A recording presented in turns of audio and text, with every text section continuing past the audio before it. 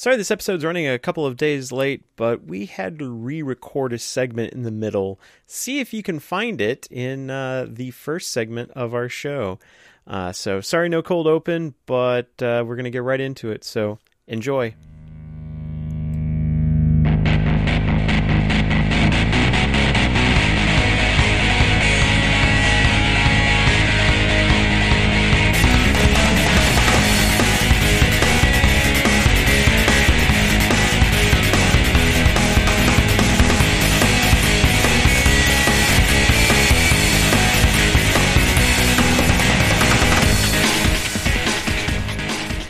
Welcome to Preferred Enemies, the Warhammer 40k podcast that's not going to do Nurgle jokes because the world is scary. I'm your host, Rob. Kevin.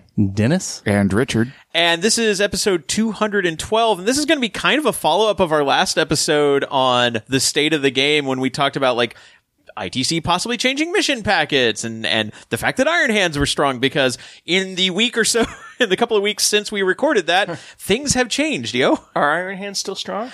Yeah, we'll be talking about that in our second segment. I think our first segment's going to be talking about the ITC missions. Yep. Because that really came like the day after we recorded. They were like, "Oh yeah, here's some new beta missions." All good news comes out right after we record. Of course, While yep. podcasting. We were the bellwether for, like, we knew. No, I don't know. We're just lucky or unlucky, depending on how you look at it. But yeah, so that's going to be our main topic. And as always, we'll have news, new releases, and your listener mail and the morale phase. The news and new releases, like 40k wise, there hasn't been a whole lot. There's the new store opening model, like the special edition model, is a really awesome female Catachan jungle warrior. I do like that. And she is buff as hell and does not look like she wants to take your shit. They had the new Black Library store opening. Or the Black Library celebration models. Oh, right. It's a Custode and Sister of Silence. Yeah. So that's cool. It was interesting in it's pure speculation, but in the rule slip for those, they mentioned Talons of the Emperor as like kind of a combined faction. Like the way it's written, like it makes me think that they might roll Sisters and Custodes into like one faction. That would be nice. I hope they do, because that's how they were released originally. Yeah. And they both complemented each other greatly. Which would be also better than the way the data sheets currently are work. set up. Yeah. Yeah. So, Right. yeah, it'd be interesting to see if they start kind of rolling those combined factions together and pulling things together for like Talons of the Emperor or Agents of the Imperium or Inquisition or something like that, like to like coalesce some of these random factions out there that don't have full model lines or full range, you know. Oh, and by the way, if you notice that Kevin is nice and clear, Yay. that's because he's actually in studio with us, visiting us in KC. Yay. But yeah, not a whole lot of like new releases. They did have their like New York Games Day when they talked about board games. And they do have like another Space Marine Adventures kit, box, which is going to be like playing all Terminators against a horde of orcs. Although the orcs are all cardboard tokens. They're not, Right. like the only plastic models are the Terminators. But it's interesting. Those have become like those Barnes & Noble exclusive, at least in the US, Barnes & Noble exclusive boxed games are actually kind of a neat intro product into the game. Like I've seen people actually like looking at and now Target is carrying Space Marine Adventures as well. Yeah, so like that.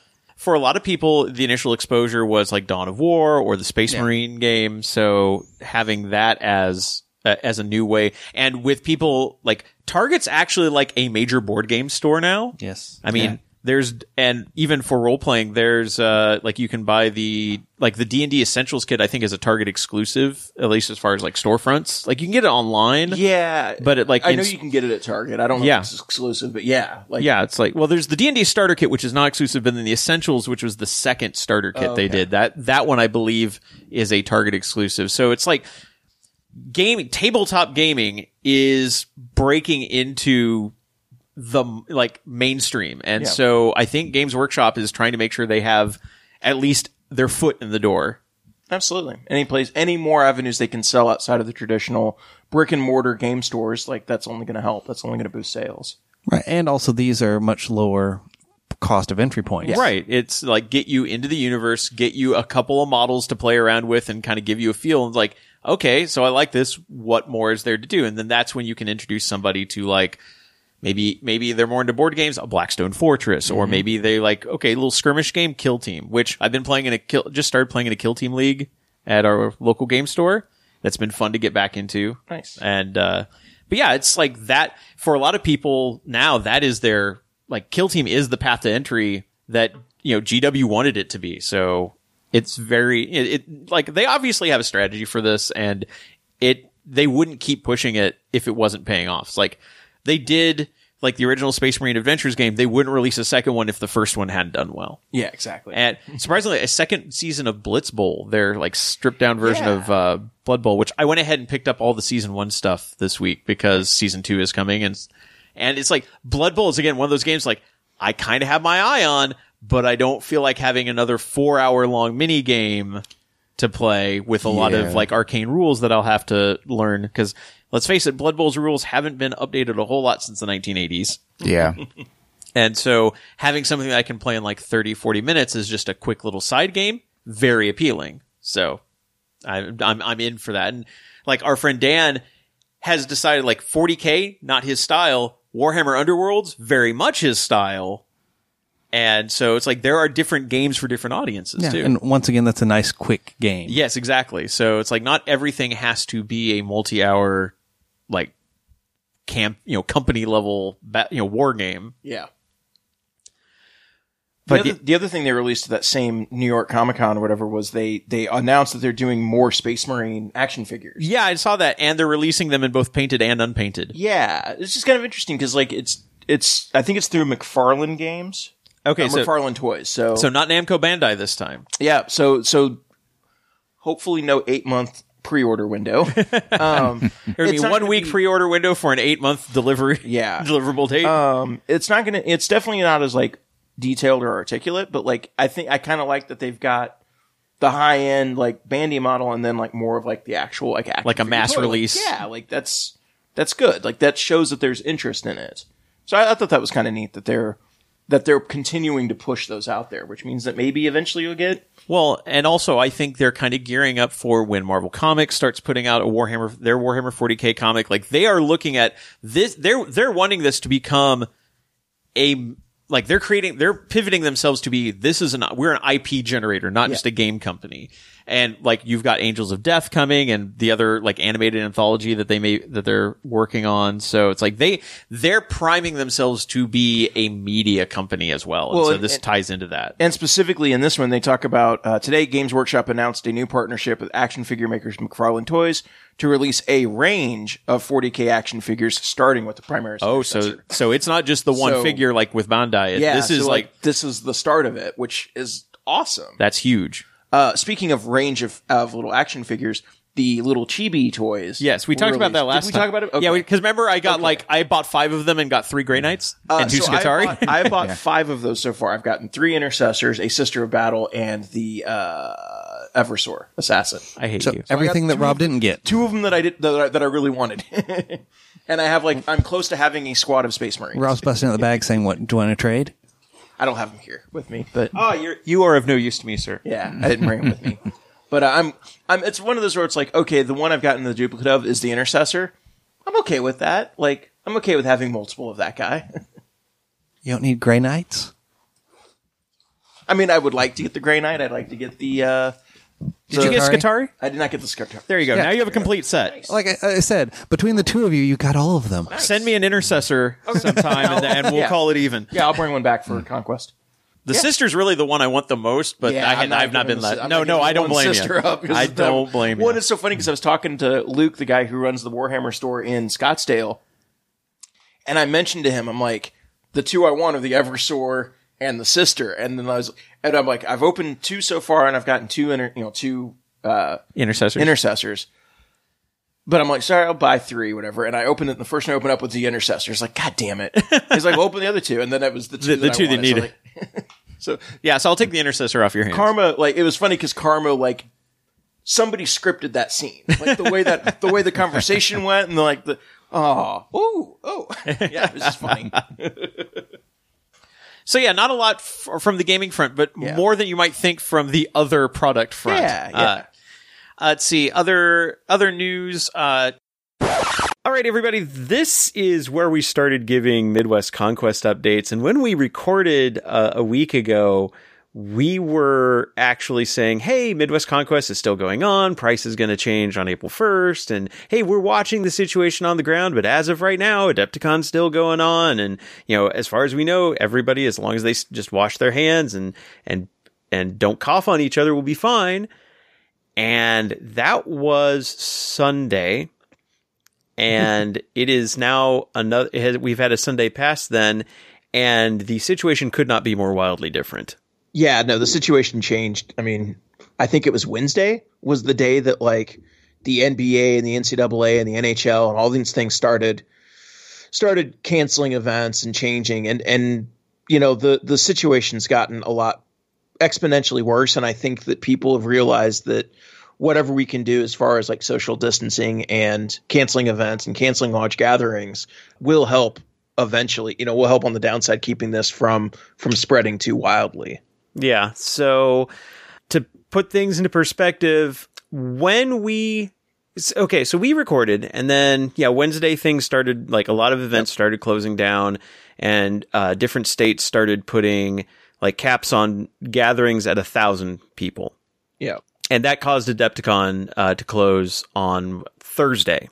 Yeah. Yeah. But Thursday, we were also having discussions between all the organizers of Undercon and looking at the situation, trying to figure out. And we'd been as this situation was building, we'd been keeping our eye on it and deciding, are we going to stay or we go? Because, both especially the concerns for public health and, both for the attendees of the Midwest Conquest events and of the other people who use the Undercon gaming area and all that. And it's just like, but also, full disclosure from a financial standpoint, at some point we've got to order con materials, and we had to decide, are we ordering con materials, or are we going to have money to refund people in case we have to cancel at the last minute?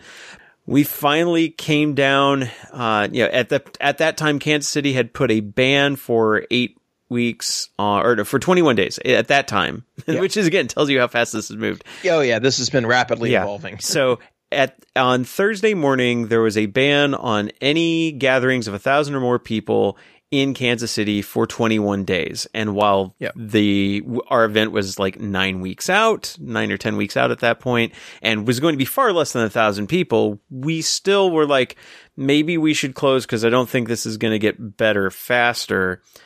And then one of our local game stores shut down their gaming room. Mm-hmm. And there were a few more cases reported in the Kansas side of our area. And so we came to the very difficult decision to cancel Midwest Conquest. So we are in the process of refunding people. We're finding some difficulties between the two different versions of the TO app between iOS and Android. Yeah, so we're working on refunding people, and if you haven't been refunded yet, let us know and we'll re-examine it. But so far, I've attempted to process refunds for everyone who's requested it. So yeah, we've sent an email out to all the people who are registered. We turned registration off on BCP, so I think the event's still there, but you can't register for it. Yeah, there's basically listed 0 tickets available. Yeah. We sent an email out to all the attendees, and we're hoping to hear back soon from everyone whether they want to, basically there's 2 options, refund your ticket, or we'll roll your registration forward to 2021. Everybody who has requested a refund so far refund's been issued.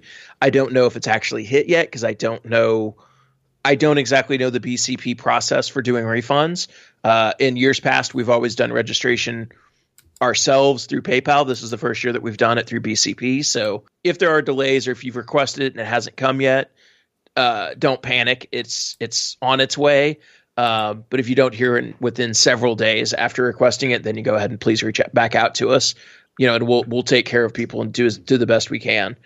Obviously, I want to say that like the public health element of this is the most important part. Absolutely. And we just decided that we couldn't, in good faith, move forward with the event with various people in our personal lives that are in high risk demographics, versus other people at the convention, just in the general health of, people in the area. We wanted to make sure that we took the cautious route.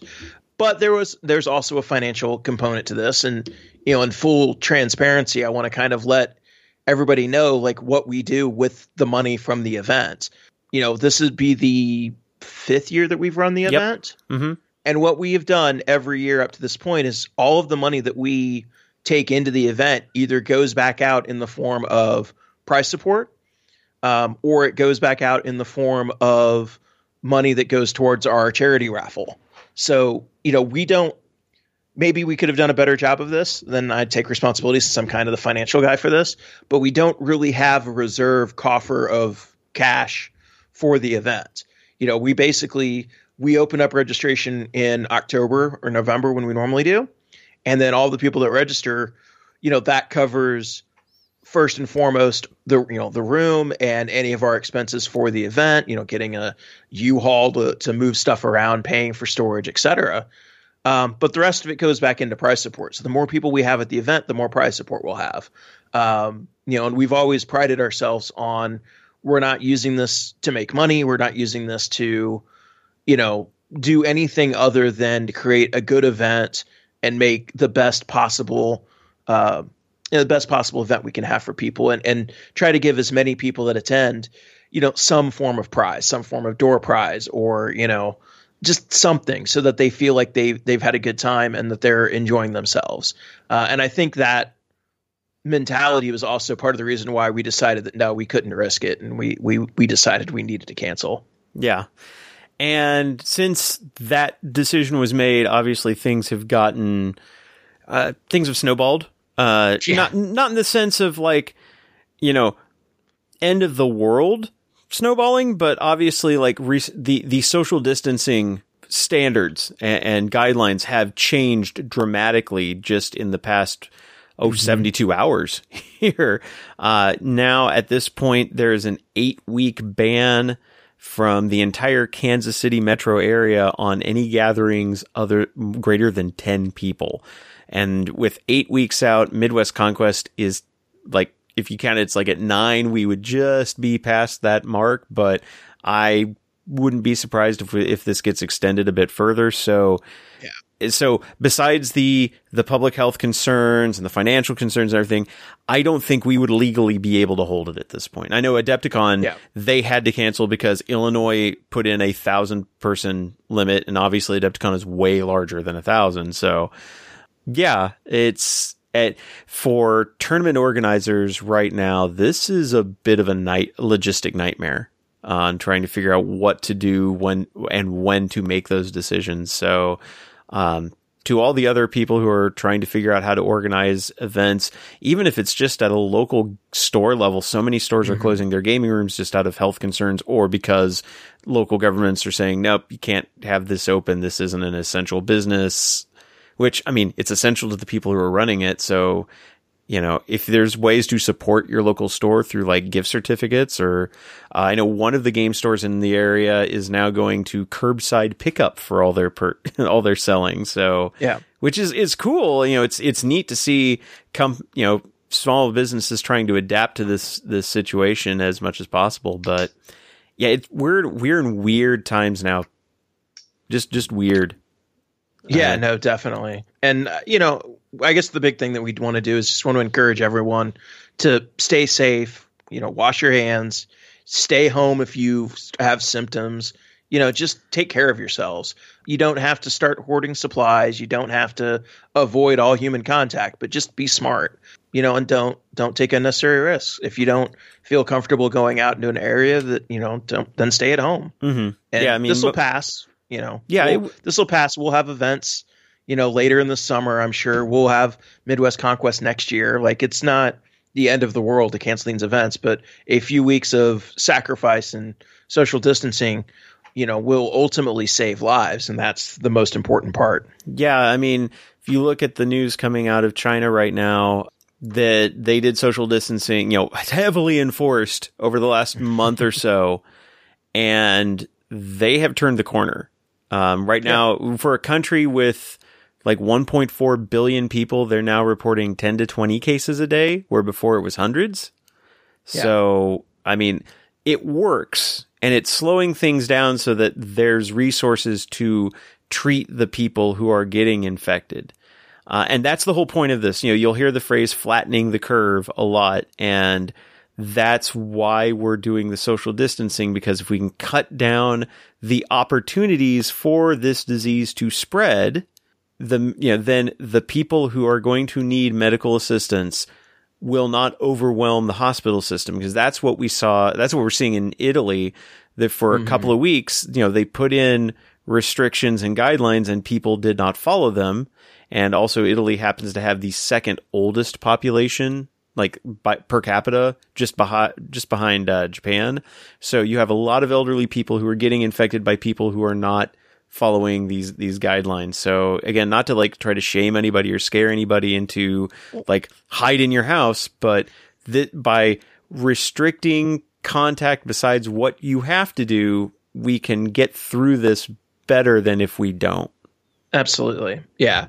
So listen to the CDC guidelines, listen to your local government, listen to, the people that are put out there that are putting information out, that are telling you, what to do. Cause, there's a financial cost to all of this. Nobody wants to shut these things down, but I think everybody realizes that no, this is what needs to be done. And this is the best way we have to combat this. So just please listen to your local officials, the CDC, be smart, take care of yourselves, and this will all pass.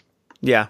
It will. It's gonna be a rough go. It's gonna be a major disruption, and we don't know what the other side will look like, but hopefully it'll be back to something that we recognize as normal. And I think it will be. Yeah. It will be, but we don't know how long it's going to be. So yeah, just everybody be safe, careful, healthy. And, we'll get back to running events. We have every plan to do Midwest Conquest 2021. I mean, this epidemics come and go, and the world has seen this kind of thing before. And as a unified global society, even though we're not terribly unified at times, we are in a better position, even though we're in a better position to spread it because of international travel, we're also in a better position to deal with it thanks to the quick spread of information. We can spread information just as fast as we can spread disease, and the information, the resources that are being brought to bear against this thing, we'll get through this. We'll absolutely get through this. Yeah. I don't know what playing 40K is going to look like in the interim, because it's hard to play when you're recommended to have a 6-foot distance between you and anyone not in your household. So, I mean, if you have a roommate and you both play 40K, awesome, keep on gaming. For those of us who go to game stores, it's painting season now. It is painting and building season. No, that's exactly right. Like that's what I'm going to be doing for a while, catching up on the backlog of painting, building models, and we're still going to be doing the podcast. We're already remote, so it doesn't really change too much for us. So we're still going to be bringing you content. We're still going to be talking about the game. GW sounds like they're still going to be releasing things. There's we'll get into it later with stuff, but they keep showing previews. They've rescheduled the Adepticon previews, so there's still going to be there's still going to be 40K happening. It's just going to be playing. It's maybe a bit tricky for a little while, but we'll keep talking about it, and we'll still be here if people want to listen. Yeah, we'll try it. We'll do what we can to keep having content for the show. And like Kevin said, product will still be coming out, so we'll still have stuff to talk about, and maybe we delve a bit more into fluff. Maybe we just get kind of theoretical. I'm actually kind of looking forward to not having to just do Codex reviews. Well, I mean, I have a feeling Psychic Awakening books are like, Engine Wars still in the hopper and coming, and Saga of the Beast is coming. So, yeah, no, I mean, there's still releases coming, but like part of me, I know we've talked about this in the past about the release schedule and stuff like that, but part of me does miss some of those old episodes where we could talk about like, hey, how do you theory hammer building this? Or, how do we fix this? So so we'll be more back into that type of stuff, but we'll still be around and we'll still be here to entertain people. Yep. As long as we're able. So yeah, we'll just keep the show going. But anyway, we're going to get back to what we recorded on Sunday, but we just wanted to let everyone know that A, Midwest Conquest not going on this year. B, pay attention to CDC guidelines if you're in the US or World Health Organization guidelines, just be safe and healthy, and see show must go on, show will go on, and we're still going to be here. So, all right. And now back to what we were talking about on Sunday. It's cheerful news. And so before we get into listener mail, the other news and new release, I wanted to kind of cover this in the first part of the show, is the ITC missions. Yes. The new ITC, technically they are beta missions, but they are also like, they've been in use. They're like draft 2.1 is the most recent one. And there are some significant changes to how, like, the basic scoring is the same. Like, it's still kill one, hold one, kill more, hold more. You still pick 3 secondaries, although which secondaries you pick have changed quite a bit. But there's some other fundamental changes that I think really change up how this plays. And I had a chance to play an earlier draft of these, like I think it was draft 2.0 or 0.01. But played an earlier draft of these at a tournament in February at Peculiar Game and Hobby. They're actually doing a charity event. One of the members of their gaming community lost a family member in a car accident, and so they had a charity event for that. So I was glad to play because, again, using our wargaming powers for awesome is actually a thing we're behind. But have had a chance to play with these, and it's an interesting change to how ITC plays. So first off, there is now an attacker and a defender rather than first player, second player. And so players roll off to be attacker defender. If the defender, and you choose if you want to be attacker defender. If the defender was the winner of the roll off, meaning they chose to be defender, they roll for the deployment map and can re-roll the result once. So if they're like, I don't like hammer, like you're a ranged army and I roll hammer and anvil. No, I think I'd rather see if I can get like Dawn of War or something. If the defender was the loser of the roll off, meaning they were chosen to be the defender, you roll 2d6, re-rolling any dupes. So you have 2 choices and then you pick one of those 2. Already we're seeing a change in how deployment map is going to be selected. Then defender chooses deployment zone, attacker gets the remaining deployment zone, which I think also fits with like the defender role. You pick the land you're defending. Then you follow the scenarios for selecting objectives. Then you choose your 3 secondary mission objectives. We'll get to that in a second, but there has been a change on how you pick those. You reveal them to your opponent simultaneously. Then players begin deploying. Attacker deploys entire army first, and takes the first turn. Defender deploys entire army second, takes the second turn. There is no roll for seize the initiative. I kind of like this because it does simplify a lot of it. You're not doing the...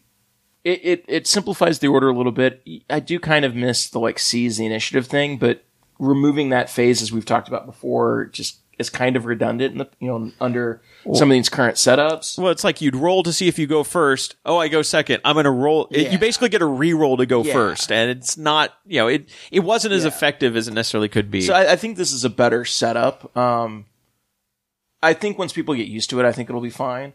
I don't know that I love deploying your entire army at once. I like the alternating deployment, but I also concede that it is much, much faster in a tournament setting. Honestly, as much as the back and forth of alternating deployment was kind of an interesting thing, and it made like it gave armies that could deep strike a lot of stuff kind of an advantage because you could pick your first several choices to be deep strike, and then your opponent's gotta kind of deploy blind. I don't miss it. Time-wise, I don't miss it.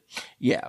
And we've already determined 8th edition is not a faster, because of all the other rules and things, it's not a faster edition. Yeah. And a lot of that goes into that alternating setup. And again, playing into the attacker-defender, the attacker deploys their army, the defender can then look at how they're deployed, build their army, deploy their army.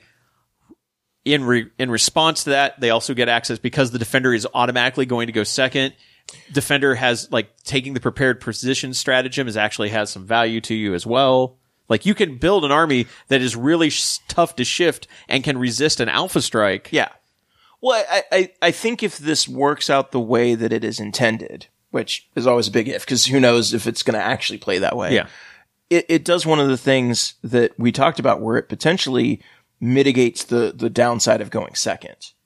Yes. You can basically kind of plan and build an army to kind of contingency and like set it up, and you're not punished by going second as much. Right. And the fact that you had you can have the choice, like whoever wins the roll off has the choice. One of my games at this February tournament, my opponent chose to be defender, chose to go second, and deployed accordingly so that they were hidden from all my stuff. Yeah. And so, yeah, it made it, you can, there was always that kind of maxim, like, we'll always deploy as though you're going to go second because you might get seized on, you won't know if you're going to deploy for, now it's like, going into deployment, am I going to be first or second? So it allows you to start planning at that point rather than get caught unawares, which you may or may not miss that aspect. But yeah, I'm kind of with you. I think it's a better for the flow of the game. Yeah, I think so too. And I think also people get used to attacker defender, which is something that they kind of borrowed from Chapter Approved 2019. I think it gets people used to that, and so it opens up a lot of design space for mission design for other formats as well. Yes. Okay, so again, tabling concession. That's pretty much the same. The one part that seemed a little different to me was if you're the one still alive, you get to air quote play out the rest of the game to make sure you can score all your objective points. Right. So they did change that. You don't automatically score max points. Tabling your opponent does not automatically score max points either. Yeah. So that was one change. It's like, because it used to be you just automatically max out all your secondaries that you could still score, but you wouldn't get bonuses. This does allow you to get the bonus points for every mission as well. Like, if you are capable of doing so, you can get the bonus points, which you could not do before if you tabled someone. Sure. But concede. So now, and then you can basically, once somebody concedes, you can just kind of look at the math and say, okay, so next turn I go here, here, here, I can score this. You can still move the bottles. You can still move the models, but you can kind of eyeball it and talk it out with your opponent. And if your opponent at that point has already conceded or been tabled, or walked away. Or probably walked away, yeah. But, well, hopefully not walked away because you still have to enter in your scores. Sure. Yeah. Okay, so secondaries. This is what's changed. You have 3 secondaries. They are broken into technically 3 groups, but there's 2 groups and 1 outlier, really. The 2 groups are Seek and Destroy and Maneuver. You have to pick 1 Seek and Destroy. You have to pick 1 Maneuver. Then your 3rd secondary can be from either group, or it can be the outlier, which is Old School. Yep. Which Old School hasn't changed. It is still first strike, destroying a unit in the first battle round, destroy a unit in the last battle round, destroy a warlord, have a model within your opponent's deployment zone. If they ever got rid of Old School, they couldn't ever call anything Old School again. Because Old School's old. I have nothing to say to that. I really have no words. No words at all. I feel like since I'm actually here, I want to throw something at you, and I feel like I shouldn't miss this opportunity, but I also don't want to damage the recording equipment. So I'm really torn. I consider Dennis part of the recording equipment, so please don't damage him. It's his space. At least until he moves, and then we'll all be remote. But okay, so your Seek and Destroy missions are Headhunter, which is 1 point for every character destroyed. Born for Greatness. This was kind of interesting. You pick a single model character unit. That unit gains 1 point for accomplishing each of the following objectives up to a total of 4. And you can only do each one once. So destroy an enemy unit that does not have character. Destroy an enemy unit that has character. Deny an enemy psychic power. Hold an objective outside your deployment zone. Heroically intervene into an enemy unit. Or begin and end a battle round wholly within your opponent's deployment zone. So basically, you pick a character, and so like a Knight player could totally pick this for their Knight Warlord. I really like this one. In my mind, it's to scream Space Wolves. I could totally see that. That's where my mind first went. Like, okay, like a Wolf Lord, I could definitely just go in, or like on a Thunderwolf, charging into getting into an opponent's deployment zone and then like hunting after characters, because that is a very Space Wolf thing to do. Yeah, and even Chaos. I mean, if you've got a Demon Prince, they can get the deny. They can probably take out an enemy unit, take out an enemy character, and you're going to put them in the opponent's deployment zone. So I think this is a neat, fun one that feels really different and new. Right. No, absolutely. Marked for Death. Choose 4 of your opponent's units. Now, they had this before, but it was based on power level. Had to be power level 7 or more. It is now a unit worth a point value of 120 or more points, including war gear. And then earn a point for each of these units destroyed. In order to score this point against a unit that splits into multiple units, you have to destroy each piece of the unit. So, like, somebody brings a tank platoon and splits them off into 3. You got to kill all 3 tanks. Yeah, you got to kill everything that was on the list when you picked it. And I think one of the discussions about this, that 120 point minimum is 5 intercessors, I believe, which is why it's set there, because it's like they wanted to be able to. There was a lot of conversation about targeting Space Marines or not with these missions. we talked about that last episode. Glad some of the other stuff we'll talk about, I'm kind of glad they didn't target them quite as much as they wanted to. But some people wanted to. But it's still like it's trying to make sure that Space Marines don't slip under the radar. Sure, and I get that. Like, you don't want to let them like play a different type of game, but at the same time, I also don't think you should target them either. So, and also they point out seek and destroy secondaries may not be scored concurrently by the same unit on the same target, so they don't stack. So, for example, let's say you had Born for Greatness and Marked for Death. If your character destroyed an enemy unit worth 120 points or more that you had marked for death that did not have the character trait, you couldn't score both of those on that particular point. I like that. I like that they called out that they don't specifically stack. Right. Now there's a couple of questions. There are some that are a little bit. Okay. Yeah. No, they have cleared up Reaper because that was one that was a little. They did. Yeah. They clearly specify that none of these are meant to stack. Right. Gangbusters. For every 6 wounds inflicted on a non-troop battlefield. This messed me up. I missed the non-troop part. I wanted to pick Gangbusters against. I played against a Cult Mechanicus player who had a whole bunch of Cataphan Breachers, and those are troops for him. And so I couldn't score it. The only thing I could score it on is he had a unit of Dragoons. Now I maxed it out on the Dragoons because he had a unit of like 6, and they have 6 points each. So I was able to max it out, but I was hoping to be able to score more. But no, non-troops, which also means Custodes don't automatically give it up if you start killing like two units of Custodes, or 2 models in a Custodes troop unit. True, but most people ignore those and take out the jet bikes and the other bigger things. Right. But again, it's just like trying to make sure that you can't, or like Tyranid Warriors are immune from this one. Yeah. So multi-model unit for a non-troop battlefield role multi-model unit composed entirely of models with 3 or more wounds that does not have the vehicle, swarms, or monster keywords earn a point. Which I don't know if Dragoons might fall under vehicle now, though, so I might not have been able to score it for that either. Dragoons, I don't. The Walkers? I don't think they might have vehicles. No, I don't know. I'd have to look at that one. So I might not have been able to score that one there. So you're saying you already cheated the system? Well, it was also an earlier draft of the mission, so it may not have had that. I lost that game very badly anyway, like 40-7. So in the grand scheme of things, I cheated my way to a loss. So I don't feel too bad about it. I got wiped in that game. It was. You ever have ever have that faction that you just can't deal with for some reason or one other? of the questions later, isn't it? If it's not, it should be. But anyway, Mechanicus is like funny. One I always have trouble with. Big Game Hunter. This one's interesting because it combines Titan Slayer and Big Game Hunter. Earn 1 point for every 10 cumulative wounds dealt to enemy units containing the monster, titanic, or vehicle keyword. Once any wounds from a unit are counted towards your Big Game Hunter secondary objective, that unit may not score points for another Seek and Destroy secondary objective. Which also means like if somebody has Venom spam, you kill 2 Venoms, you get a point. Because it's cumulative wounds. You don't have to destroy it. You don't have to. The one thing I like about these, combining these like specifically, it's like in the previous missions there was Titan Slayer and Gangbusters and all these different missions that were just secondaries that were just slightly different.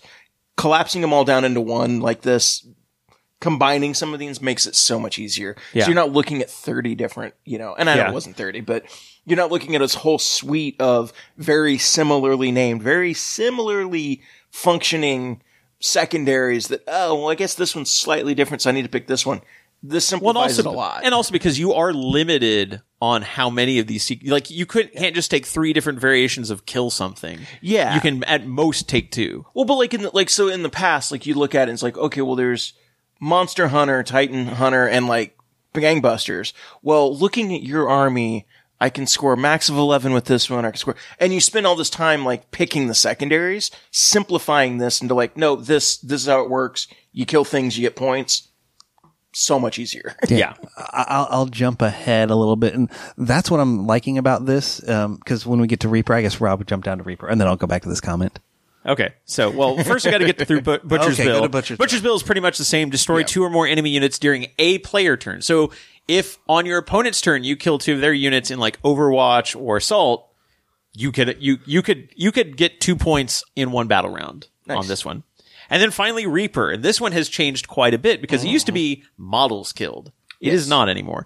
For every 20 wounds of infantry, swarms, bikers, or drone models, I feel targeted as a Tau player for good reason. For drone models destroyed, earn 1 point. You count each wound when the infantry model is destroyed. In the instance of models coming back into play after being destroyed during the course of a game, you may count them each time they're destroyed.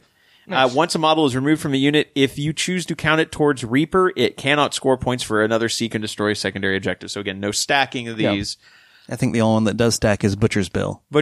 Well, no, technically Butcher, none of them can none of them step. I think they cleared up that one. So once you destroy a unit for Butcher's Bill, it can't count for anything else either. Or once you tag a unit for like Big Game Hunter, like I tagged your knight. If you destroy the knight, it doesn't count for Reaper. Yeah.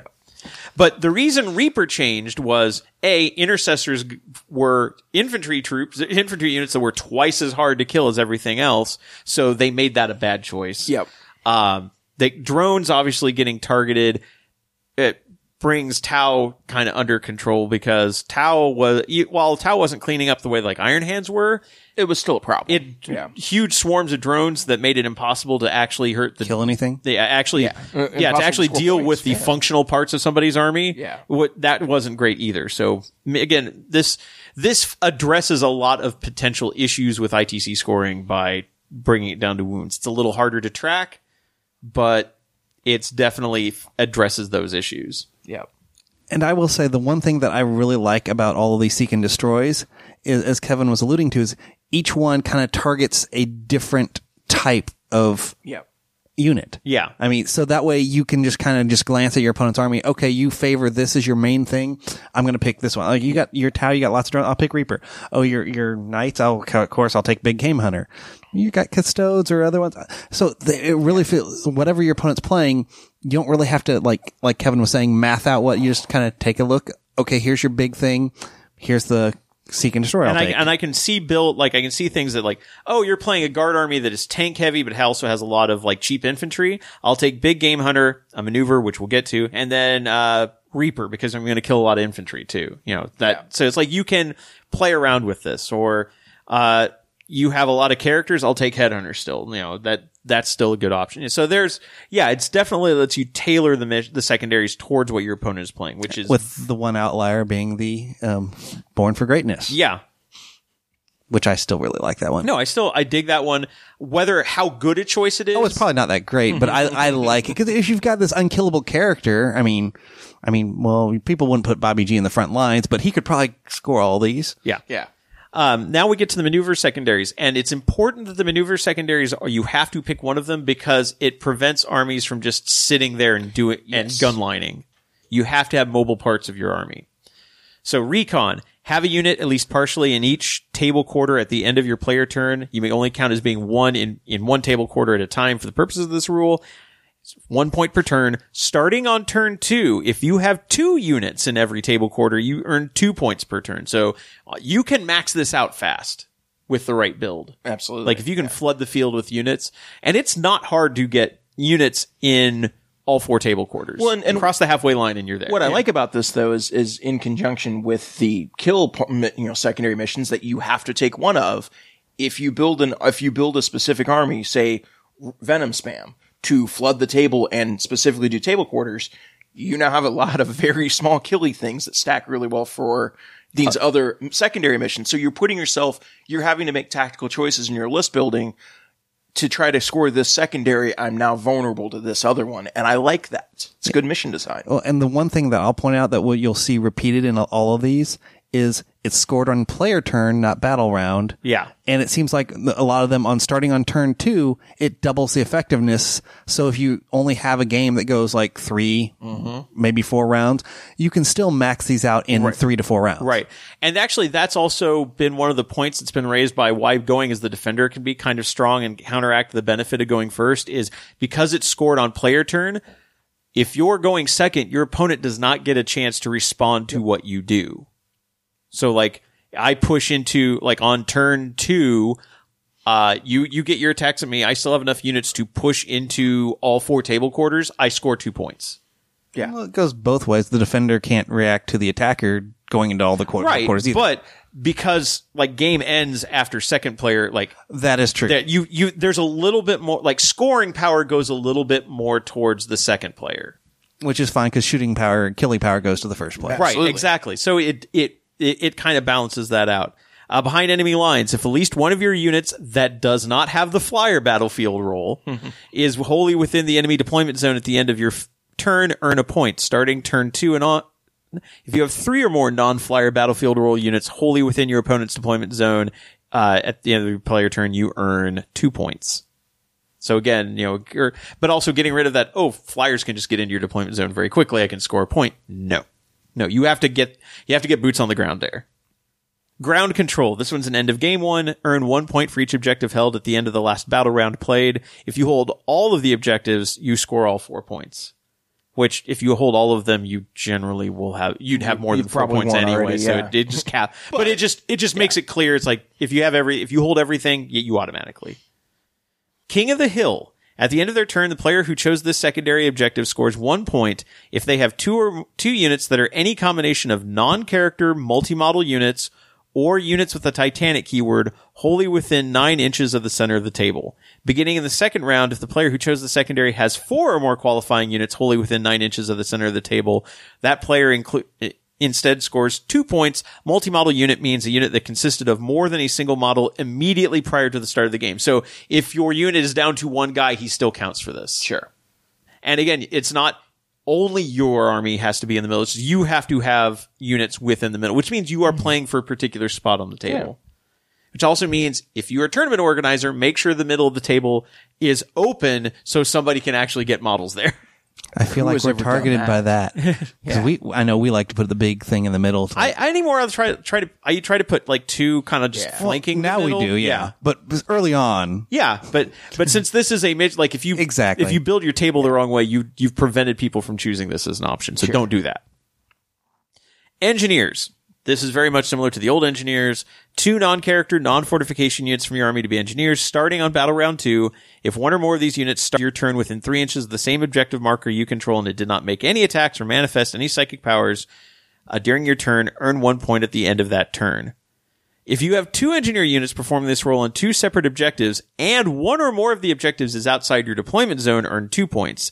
These units may not score this objective if they join other units during the course of play, or split into multiple units. So if you mob up your engineers, they stop being engineers. Or if you combat squad this team, they are no longer engineers. Right. Units chosen from engineers may never benefit from a rule that keeps them from being the target of attacks, which is they used to have. Sure. I think the first thing is this is the one that only kind of starts at turn 2. Right. And I don't know, that second, I mean, in the current thing, I used engineers a lot because it was nice to have like a 1 in the backup. Now you're probably going to try and push one of the groups forward, or maybe both groups forward to try and get. And that again, 2 points. I think that's one of the goals of this is to encourage players to move out of their deployment zones, because engineers was a very easy one to score if you could just camp a tiny model on an objective out of line of sight and just be like, they're like, especially this objective's on a ruin, or you can't see through it because ITC targeting rules. So I just earn a point a turn. You can't do anything about it. Well, that's one thing now is you can't, well, I guess you can still put them in ruins, but you can't put objectives in buildings. Right. Which happened before. Yeah. Now another new one. This one's weird and I don't know if I like it. Sappers.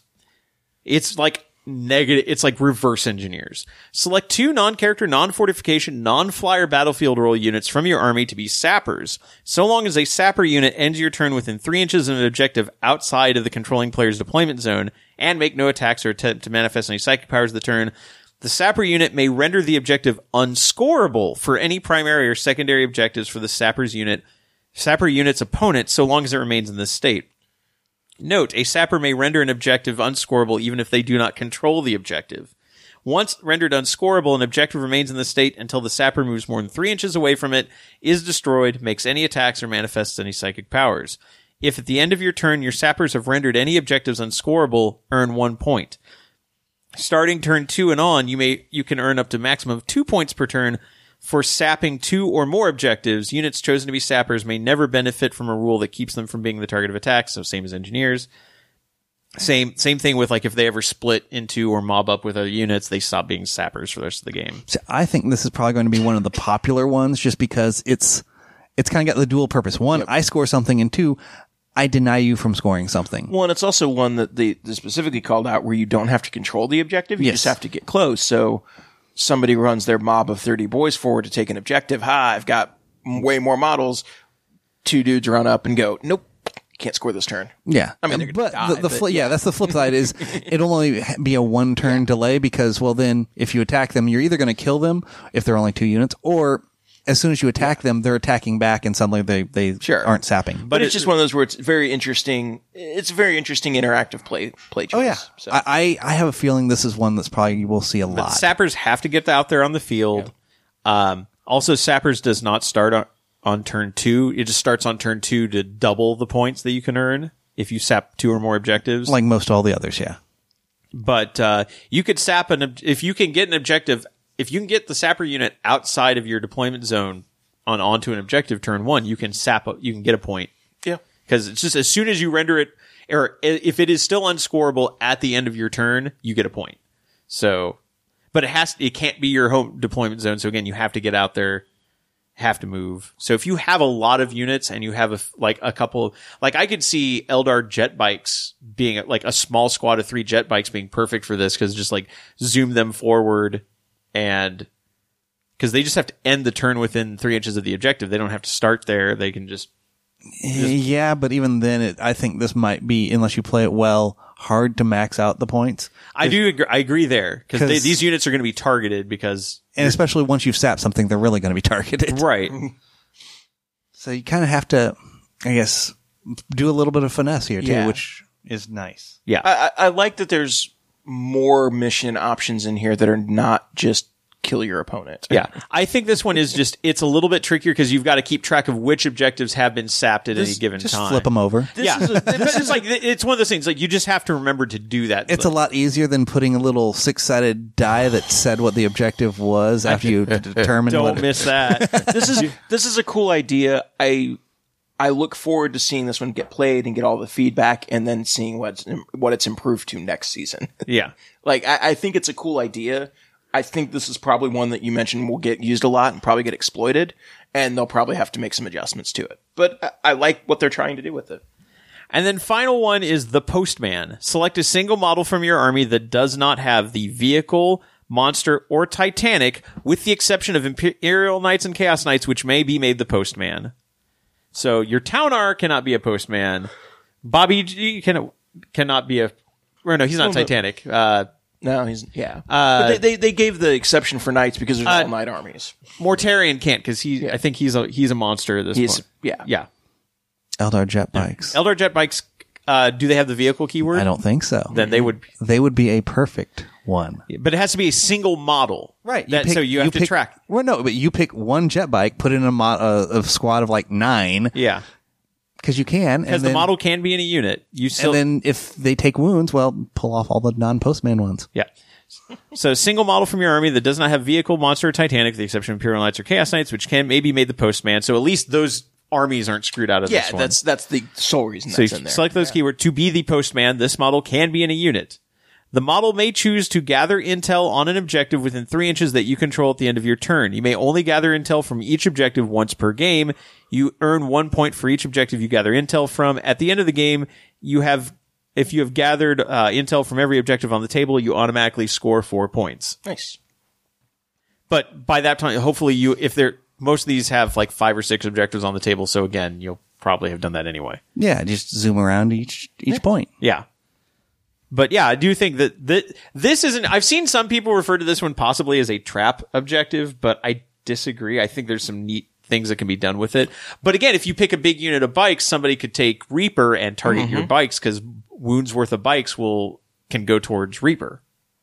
And I think that's Yes, maybe because it's infantry, swarms, bikers, or drones. See, and I think that's what they mean by it maybe being a trap. Is I think that building your army specifically to score this leaves you vulnerable to other things where you might end up giving up more points. Right. But that's why you play the game. The two things on this one that you have to make sure of is it's the actual model. Like, it's not the unit that it's in. The model itself has to get within 3 inches of the objective.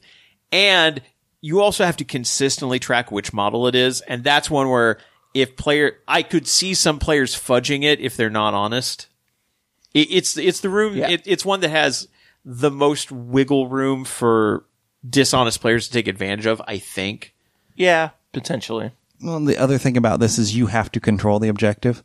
So zooming around, you'd still have to clear it out. Right. So there is that as well, which also might be a reason for it to be kind of a trap objective because you can't just hold the objective. It's not a gimme. or you can't just visit it like you can with a sapper. Yeah.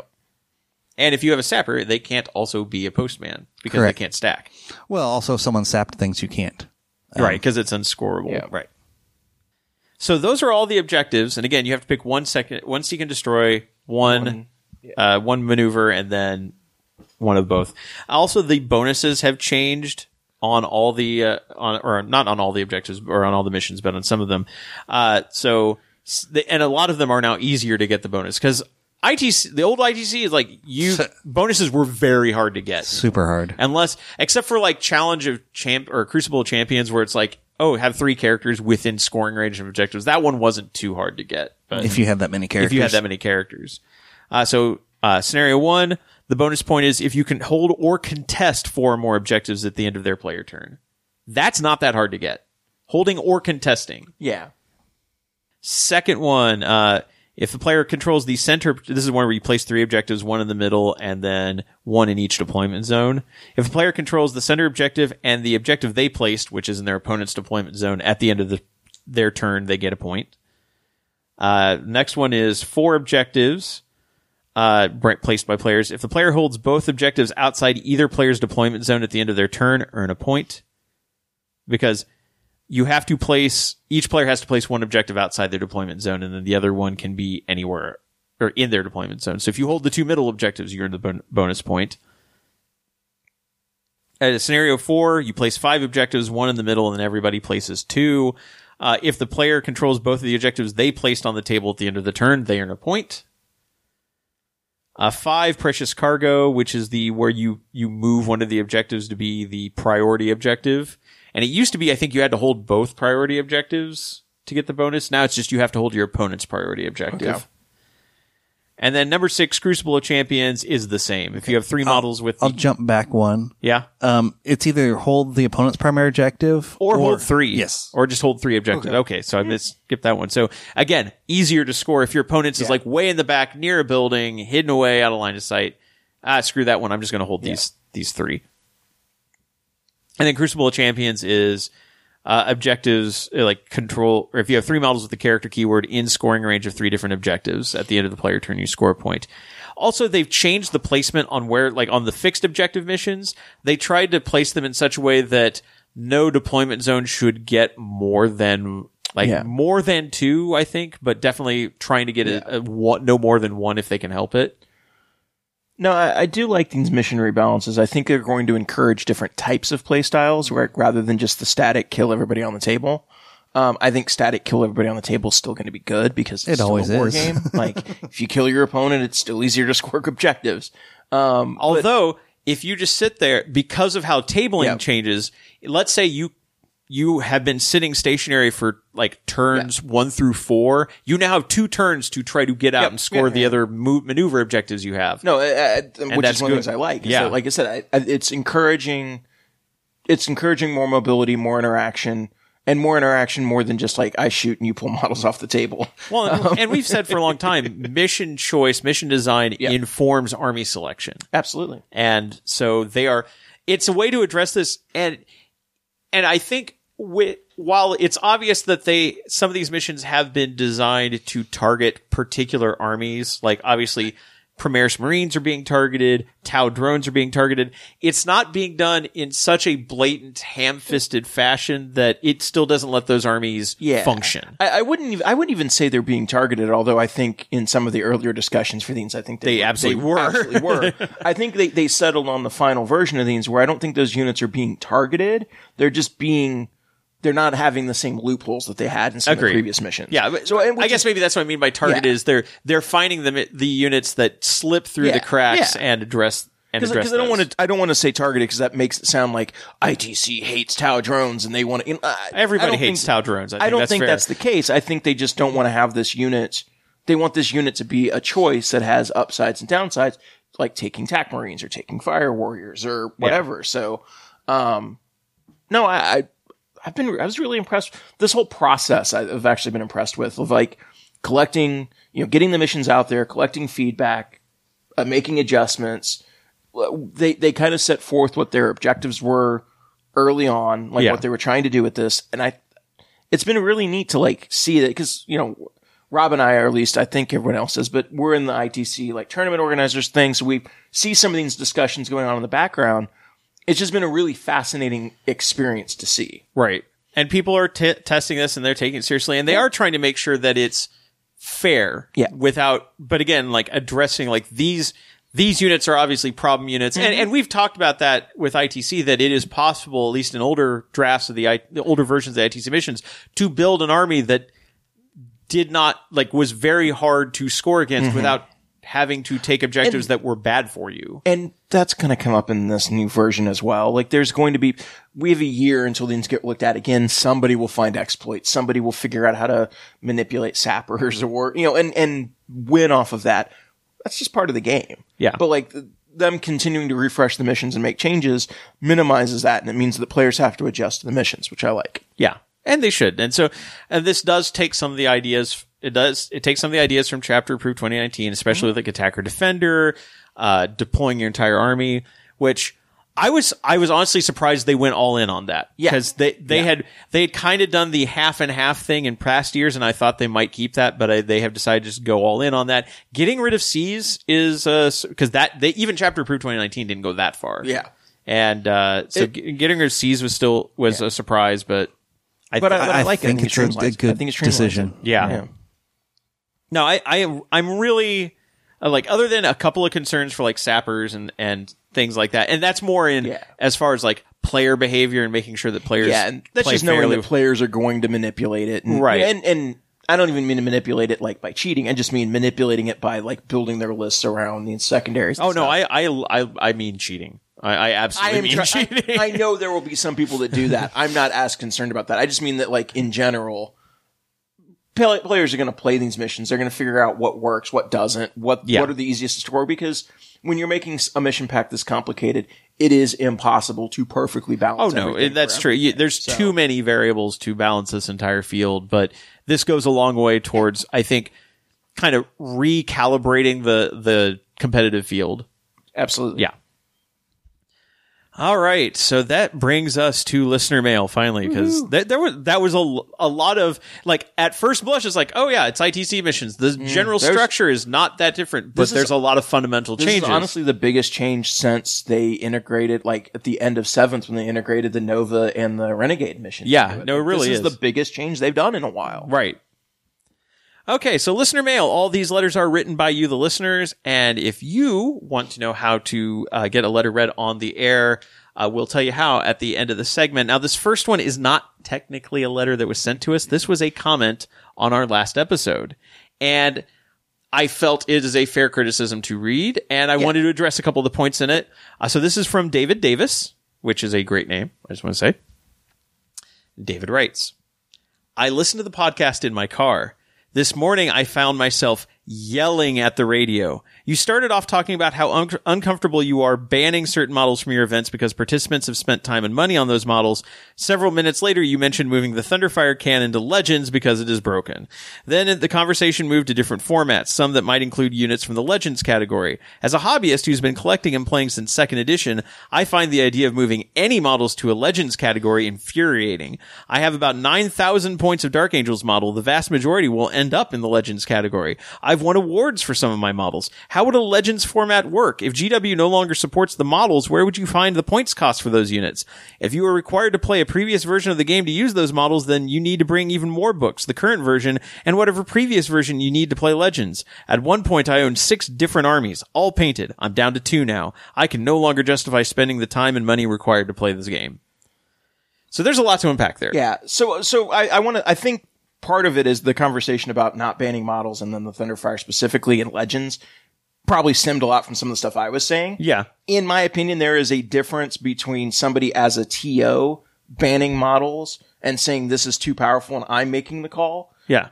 There's a difference between that and GW saying we're no longer supporting these models as a company. Here's the last rule update and we're not doing anything with them. Those are two separate things. Yeah. I personally don't want them to scrap all of the Space Marine, old TAC Marine stuff and put it into Legends. Do I see GW doing that? Absolutely. I don't personally want it. I'm not going to make that call in my events to do that. Right. But if GW does that and they make that call, we have to deal with it. Like that's personally for me, And I know I brought up the Thunderfire cannon because it is considered by many, although with some of the changes that we're going to talk about second part of the show, Yep. maybe not as much anymore. It's still a very strong unit, Yep. but it's also a unit that has not been released in plastic. And it's a pain to put together. It is the metal version was a total pain to put together. A nightmare. And I've heard the fine cast version not much better Not because much it's better. cast from the metal molds, which aren't great. Well, and I think the reason why we were talking about moving it to Legends was not because it is overpowerful, although that was part of the conversation that got us to that model. Yes. So part of it, and I'm splitting hairs a little bit and stuff like that, but I just want to clarify the conversation we had because I think we were having a couple of different conversations that That kind of overlapped, yeah.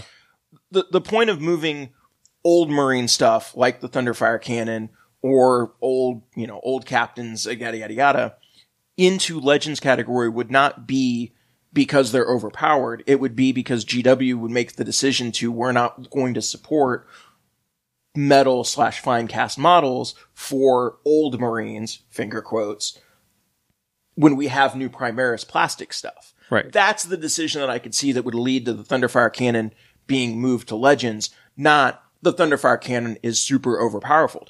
I could totally see that if they move it to Legends, they release a Primaris Thunderfire cannon With a revised that does data exactly sheet? the same thing. Yeah, Like, or I could- revise the and at any time they could choose to revise the Thunderfire cannon datasheet, as evidenced by the fact that they have chosen to revise datasheets in the past and have released errata. So it's like, yeah. Now I will admit, I was probably the one who said, "Well, yeah, this is a unit that's considered broken, so maybe it's best if we move it out there because it's not being rebalanced properly." That I'll cop to that. Yeah, I will say the other point that was brought up here is having lots and lots of old models that you don't think are going to be supported. well, and this That's this a was- concern about the Legends line in general. And I think this was the third part of the conversation that I think kind of bled together. We were specifically as TOs talking about including Legends events or doing Legends events specifically to be able to support those old models. Right. Because what happens when something gets moved to Legends? So far, we have a very small amount of, sample size to work from. GW releases the final data sheet and says, this is the final point cost. This is the final data sheet for X model. We are never touching it again. Which I don't know if I necessarily believe at some point they probably will if it goes to 10th edition or yada, yada, yada. Yeah. But we're not updating this anymore. We're not including it in FAQs. We're not including it in points updates for chapter approved. This is the points for it. Play with it as you want using this data sheet. What we were talking about was most competitive events are going to say if it's Legends, because it's not being rebalanced. because it's not being rebalanced. We were talking specifically about, with Magic, having Legends formats or formats that include Legends to allow people that have a second edition Dark Angels army that's fully painted Right. to come and bring that army and play in our event. I view this Legends thing very much as as a positive thing, because before they started doing this, if a new codex came out and a model wasn't in it, then guess what? You just didn't You just didn't get to play it. You didn't have rules to support it. So that was just a model that went on your shelf and became useless in playing the game. Now, with Legends support, there's actually a function, an ability to continue to play these models in some fashion. In some fashion. It's limiting, yes. But they're old models. Yeah. So And if that's going to happen. If you're not playing in a competitive event, if you're just playing Basement Hammer, Garage Hammer, use that. No restrictions. Like that's the thing. I like that they're supporting this, and the problem I think in our conversation of it is that we were having a conversation about balance, a conversation about TOs banning stuff, and a conversation about Legends that kind of bled back and forth. Yeah, I'll agree. And we were having. It was meant to be 3 separate conversations, and I think we bounced and it just back kind of and forth. flowed straight. So, yeah. That's why we wanted to talk about this, because we wanted to kind of clarify that. That probably should have been better as 3 separate conversations or 3 lines of thinking. Yeah, we weren't as clear about that as we could. Now, to answer his question, how would a Legends format work if GW no longer supports the model? Where would you find the points costs? They're on the GW website. You can go to the FAQs and download sections of WarhammerCommunity.com and download the current list of Legends. And it is all the data sheets and all the final point costs. They have said, when we move something to Legends, we point cost it one last time. We put one last version of the data sheet, and from that point on, that's the final version. We're not going to update it in chapter approved. You're not going to see it reprinted in a codex, but we do want to have rules out there. And also it's an acknowledgement of we're not putting out the indexes anymore. Like the indexes are done. Everything except for Legion of the Damned, everything that's been released up to this point, or like every model has at least a White Dwarf like index for it, or a full codex. And that's, eventually models that they no longer make are going to just, at some point you have to cut bait. Well, we talked about it specifically several times with like the Space Marine Codex. There's, before they, even with splitting it into the 6 supplements, that codex is like over 100 pages with like 90 some data sheets in it. And that's just the generic stuff. That doesn't even get into like faction specific. Like it's too much. At some point you're going to have to start culling. And that's why I think, like, as a prediction, even though I don't personally agree with this, I think GW is going to start using Legends to cull the codexes and simplify them down. Just under the excuse of we're just going to take these models out of production and now they're Legends models. And as a company, like they have the right to do that. I don't know if I agree with that or if I want them to do that, but I think that's absolutely where they're going to go. And I also do want to, like, as you point out, if you're just playing Basement Hammer or Garage Hammer or what have you, play whatever. Our discussion was purely about competitive play, like purely tournament competitive play. We were not talking about like we think these units should just go away. Yeah, no, like, and that's the thing. Like that's where the ban conversation is coming in, because at the time, while all of these ITC missions were being rewritten and before the FAQ for Space Marines, there was conversations about TOs banning certain Space Marine models. Well, should we ban the Thunderfire Cannon? Should we ban the Leviathan Dread? And it's like, I am personally uncomfortable with me as a TO making the decision to ban a model. I am not a game designer. I think it's overpowered. Yeah. That gets into a lot of subjectivity where I'm like, that's a slippery slope to, I don't like Eldar. I'm just going to ban them as a faction. Well, I'll just ban your guys back and we'll just play with no models on the table, Kevin. And that's what I'm getting at. Like that becomes a weird slippery slope that I don't feel comfortable to make those decisions. GW has an R&D team and a production team and game designers that get paid for this. If they make that decision, not to say they always make the right decision, which we'll address later. But if they make that decision, I have to respect it because they have a lot more perspective on this than I do. So that's where that conversation came from, and I can absolutely understand why it got muddled, because I think it got muddled as we were having that conversation. Right. So, but yeah, as far as the issue of somebody having a ton of old model, like 9,000 some points of an old army, there, we're buddy. having like 6 painted armies. I have an entire old model army that I can't play. So, I mean, kind of can't, but it's an honest. Okay, to be You fair, can still use the models. Can still use the models. it's an honest concern. It is an honest concern. But I also think as a game moves forward, what is and isn't useful is going to change. Absolutely. New things are going to be released. And to GW's credit, they've tried to do what they can to make sure that old models don't completely fall by the wayside. But if you have like 9,000 points of models going back to second edition, which at this point is 25 years or more. Yeah, that's the 90s. Mid 90s, because actually older, like 27, 28 years easily. Because we were playing in college second edition. Yep. That was 95, 96. So Yep. yeah, so at least 25 feel years. old now. The Imagine mid-90s were not long Legends ago. rules for squats. Oh, I love that. I would love that. Yeah. Yeah. There's no reason why they couldn't. They just had They have just to. haven't yet. Yeah. Right. What, they can put squats in Legends? I'd be cool with that. But, I feel for you. Yeah. And however, I don't know if is it GW's responsibility to support an army build, a particular army build or a particular player's collection in perpetuity. And to be fair, as a business, probably not. Absolutely not. Yeah. As a cynical business, it's not. Like, you want people buying new models constantly. I get that. I think GW has been, well, yes, they have been pushing new models and stuff like that. And I think Legends will be a way to potentially do that. I think they've been pretty good about not just cynically saying, nope, buy all the new stuff. It has the best rules.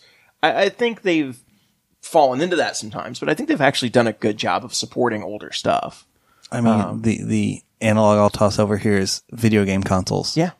When a new video game console comes out, most all the old games are obsolete. Backwards and- compatibility is a rarity. Like there was a brief period where the PlayStation 2 can play PlayStation 1 games and the Nintendo DS can play GBA games. They quickly realized that they lost money on that model. And then the later version of the Nintendo DS doesn't have a GBA spot anymore. And the PlayStation 3 could play PlayStation 1 and PlayStation 2 games. And then it was way too expensive to keep doing that. So they stripped out the PlayStation 2 compatibility. It's not a perfect comparison, but we go back to the Magic comparison of where Magic's on like a quarterly rotating cycle where like every quarter, like they retire a set, or every year now they that's retire a set and they have a new set. It's like, if GW thought they could get away with that, they would probably try to do that with But their again, game. that was to Richard's argument of Magic also has formats where those old cards can be played. Yes. Yeah. So I think that's... And also, I don't want to go through another year of 18 plus codexes coming out. Yeah. Well, and also... I love the content, but... can't keep up with it. But also, to that point, we were talking about like Magic has all these formats where cards from like certain eras are or aren't allowed. And then there's also kitchen table Magic, which is play whatever you want, which is my favorite form of playing Magic, and which is the equivalent of Garage Hammer, where I don't care if something is Legends. If I've got a data sheet and points for it, which GW has provided, and remember, the Legends downloads are free. Well, and even in even in the first version of Chapter Approved, 2017, 2016, whichever it was, had rules for like making your own custom characters. Or no, custom. Or that one had custom battle wagons. One of them had custom battle wagons. One had custom. Or no, custom Land Raiders. Custom Land Raiders the first year. Land Yeah. Raiders Battle was- wagons the second. And then year. there was custom characters. Yeah, so later. it's like GW is providing rules to be like, no, if you have a cool character model like that doesn't have a data sheet for it, here, go play it. Just don't play it competitively. So like they're doing, I think, a good job. They're trying to do a feature good both. job. They're trying to fit both audiences because they realize a lot of their audience is not a competitive audience and doesn't care about Legends, but they also have to, for the health of the competitive scene, which does drive sales and helps them play test and solve issues. They also have to keep a game that is healthy because an unhealthy game stagnates. And I mean, there was a lot of talk. Now, how realistic that talk was, but when Iron Hands were clearly dominating, there was a lot of chatter about, maybe I'm not going to go to events because I'm tired of playing against the same Space Marine armies over and over again. And that's what happens if a game is unhealthy. Magic has had the same thing. Like people are like, I didn't want to play standard because I don't know for how much crossover there is, but there were a couple of cards that were very unbalanced. Yep. And the format where you rotate every year was suddenly unbalanced because nobody wanted to play this because they're going to end up playing against the same deck that wins after 4 turns. 40K has this as well. If you remember in the past, nobody wanted to play Leaf Blower. Yeah. Because Leaf Blower was big everywhere and it stayed around. And then nobody wanted to play against Razor spam or Cybolt spam or we go through periods of that. And the best way to fix that is to be on top of what's going on and constantly keep the game fresh and healthy. And GW has done a way better job of doing that. And acknowledging past mistakes, which again, we'll get to in our second part. So anyway, I think hopefully, David, we've addressed some of these issues and concerns you have. And I know it's not going to be a perfect solution. Yeah, it's going to be hard when you have an old army that doesn't feel like it's as supported as it could be. But trust me, we are not suggesting that your army should be made useless. No. Far from it. Yeah. We are encouraging people to have formats where that's playable. But for the health of the game, it might not necessarily be in a hardcore competitive setting. And I will say this just as a last statement on this all. If we make comments or something like that you don't understand or like you don't feel contradictory, let us know. Call us out on it. Give us feedback. We want to encourage these types of discussions and make sure that what we're saying is clear and like consistent.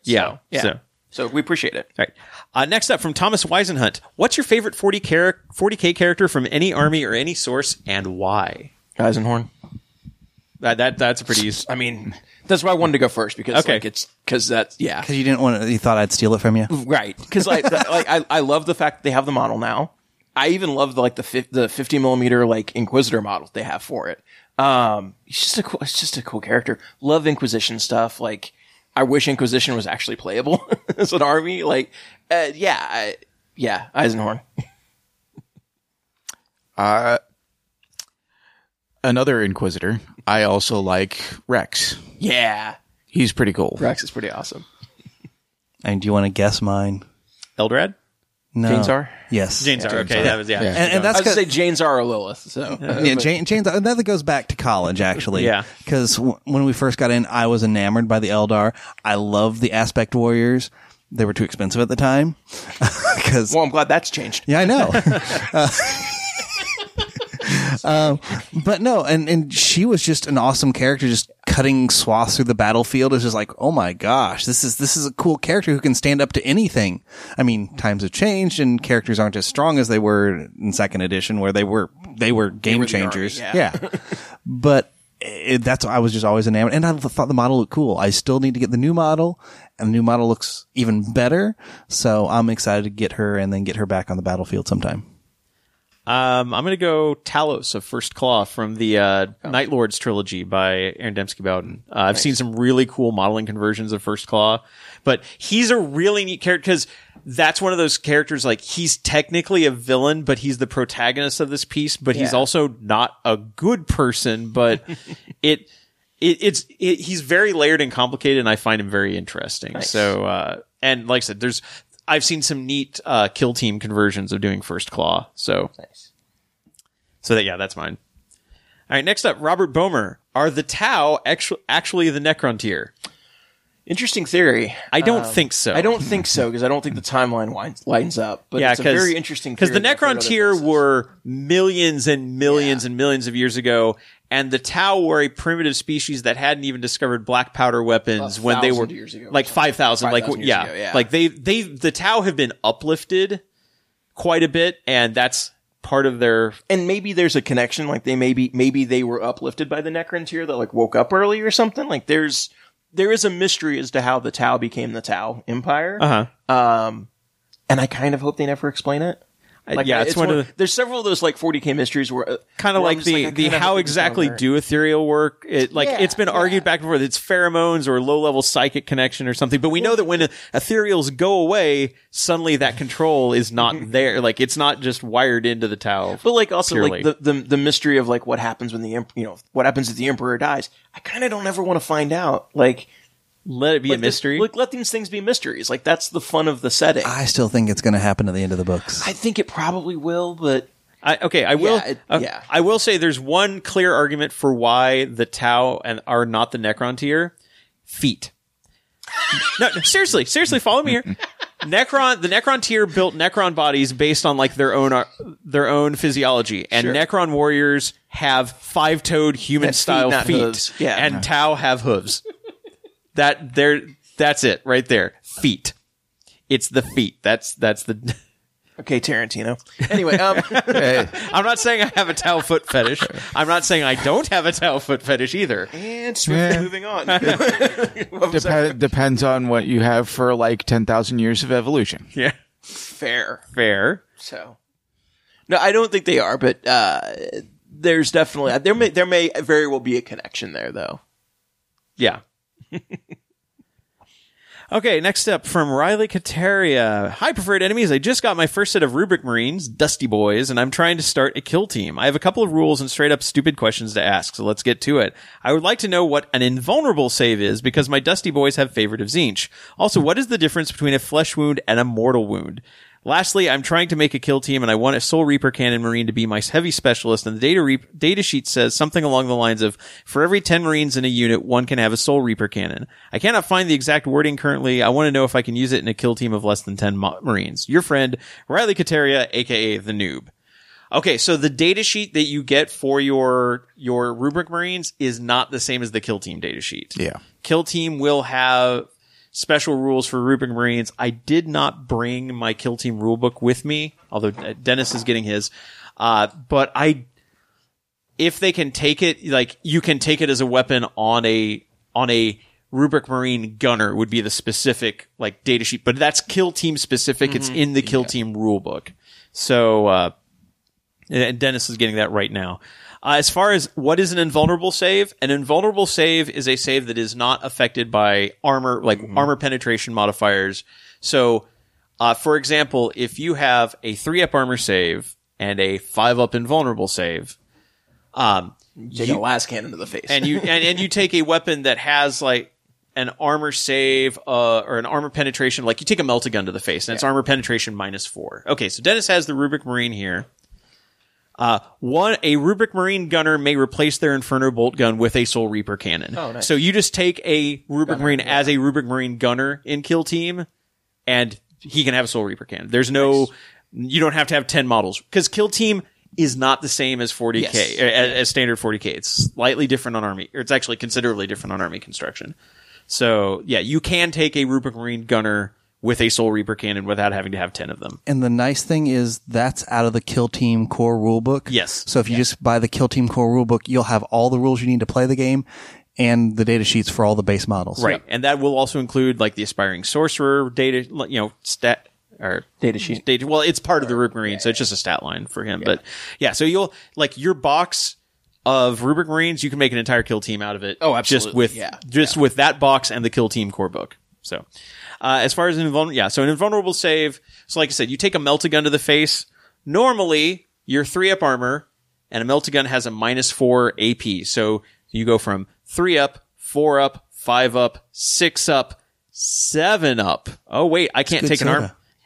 I can't take a 7-up on a D6. Yeah, so I can't take an armor save, but I have a 5-up invulnerable save, which means I can always take a 5-up save, because that is basically like, imagine having a force field in front of you. It doesn't care how tough your armor is. The force field will always protect you at least somewhat. Yeah. And that's the advantage of like chaos stuff in general, is that chaos stuff tends to come with invulnerable saves. So they pretend to have they purport to have a little bit of extra protection against some of these whether things, how well it pans out, it's it's up to the dice gods. Yeah. All right. And then finally, what is the difference between a flesh wound and a mortal wound? And okay, so flesh wound is a concept that only exists in Kill Team. Yes. It is not part of standard 40K. A flesh wound is when a model in Kill Team has taken it more wounds than its wound characteristic, the number under W on its data sheet. Normally in traditional 40K, that model would just be removed because it's dead. In Kill Team, because you don't have very many models, they want to make sure people don't just get taken off the board immediately. So, when your opponent does an attack that takes off that last wound, then they roll a d6. On a 4, 5, or 6, that model is just gone. It's dead. It's removed. On a 1, 2, or 3, and this is called an injury roll. On a 1, 2, or 3, that model is still on the board but takes a flesh wound. And so you put a little token next to it. For every flesh wound you have, you are -1 at shooting, fight. Like your weapon skill and ballistic skill is at -1. And then each injury roll, each flesh wound you have adds 1 to the injury roll. So now on or maybe maybe it's a subtraction, but basically it's like each flesh wound you have makes that injury roll harder to survive. Right. And so once you have 3 flesh wounds, you will automatically fail that injury roll, and so you'll be removed. But you could end up accruing up to 2 of them. No, you were right. 3 or less is a flesh wound, and then 4 up is out of and action. then you add 1 to the roll for each flesh wound you have. Yes. Yeah. See, I have been playing Kill Team recently, so I just want to make sure, like, for a minute there, my brain was like, oh crap, did I have it backwards? I mean, functionally it's the same, but I want to make sure I've got it right. So yeah. So a flesh wound is a wound like you're nearly dead, but you're still functional. And again, that is a Kill Team only thing. It's only mostly dead. You're mostly dead. A mortal wound is a completely different thing, at all. A mortal wound is a wound that you would take from like a normal attack or psychic power or something like that, which your army can do because you'll have an aspiring sorcerer for your kill team. That a mortal wound cannot be saved. You do not get an armor save against it. You do not get an invulnerable save against it. It just happens. It is like psychic powers just make your brain explode with, whether you're behind 3 inches of ceramide armor or not. You just take a damage. Yeah. And a mortal wound could then lead to you taking a flesh wound, but otherwise they're not related. So just flesh wound is a wound that is just a point that you didn't die, but you're almost dead. A mortal wound is a wound that you automatically take with no save. And an invulnerable save is a save you can always take except against a mortal wound. And a Soul Reaper cannon is something you can always have in your kill team because you can just buy a Rubric Marine Gunner. So hopefully that addresses some of these issues. But yeah, all of this is in the core the core manual for Kill Team. The rules for Kill Team themselves are relatively slim. It's only about 12 to 16 pages for the actual core rules on how to play. Most of the book is data sheets and specialist rules and things like that. But yeah, definitely have a Kill Team core manual. They're only $30 to $40.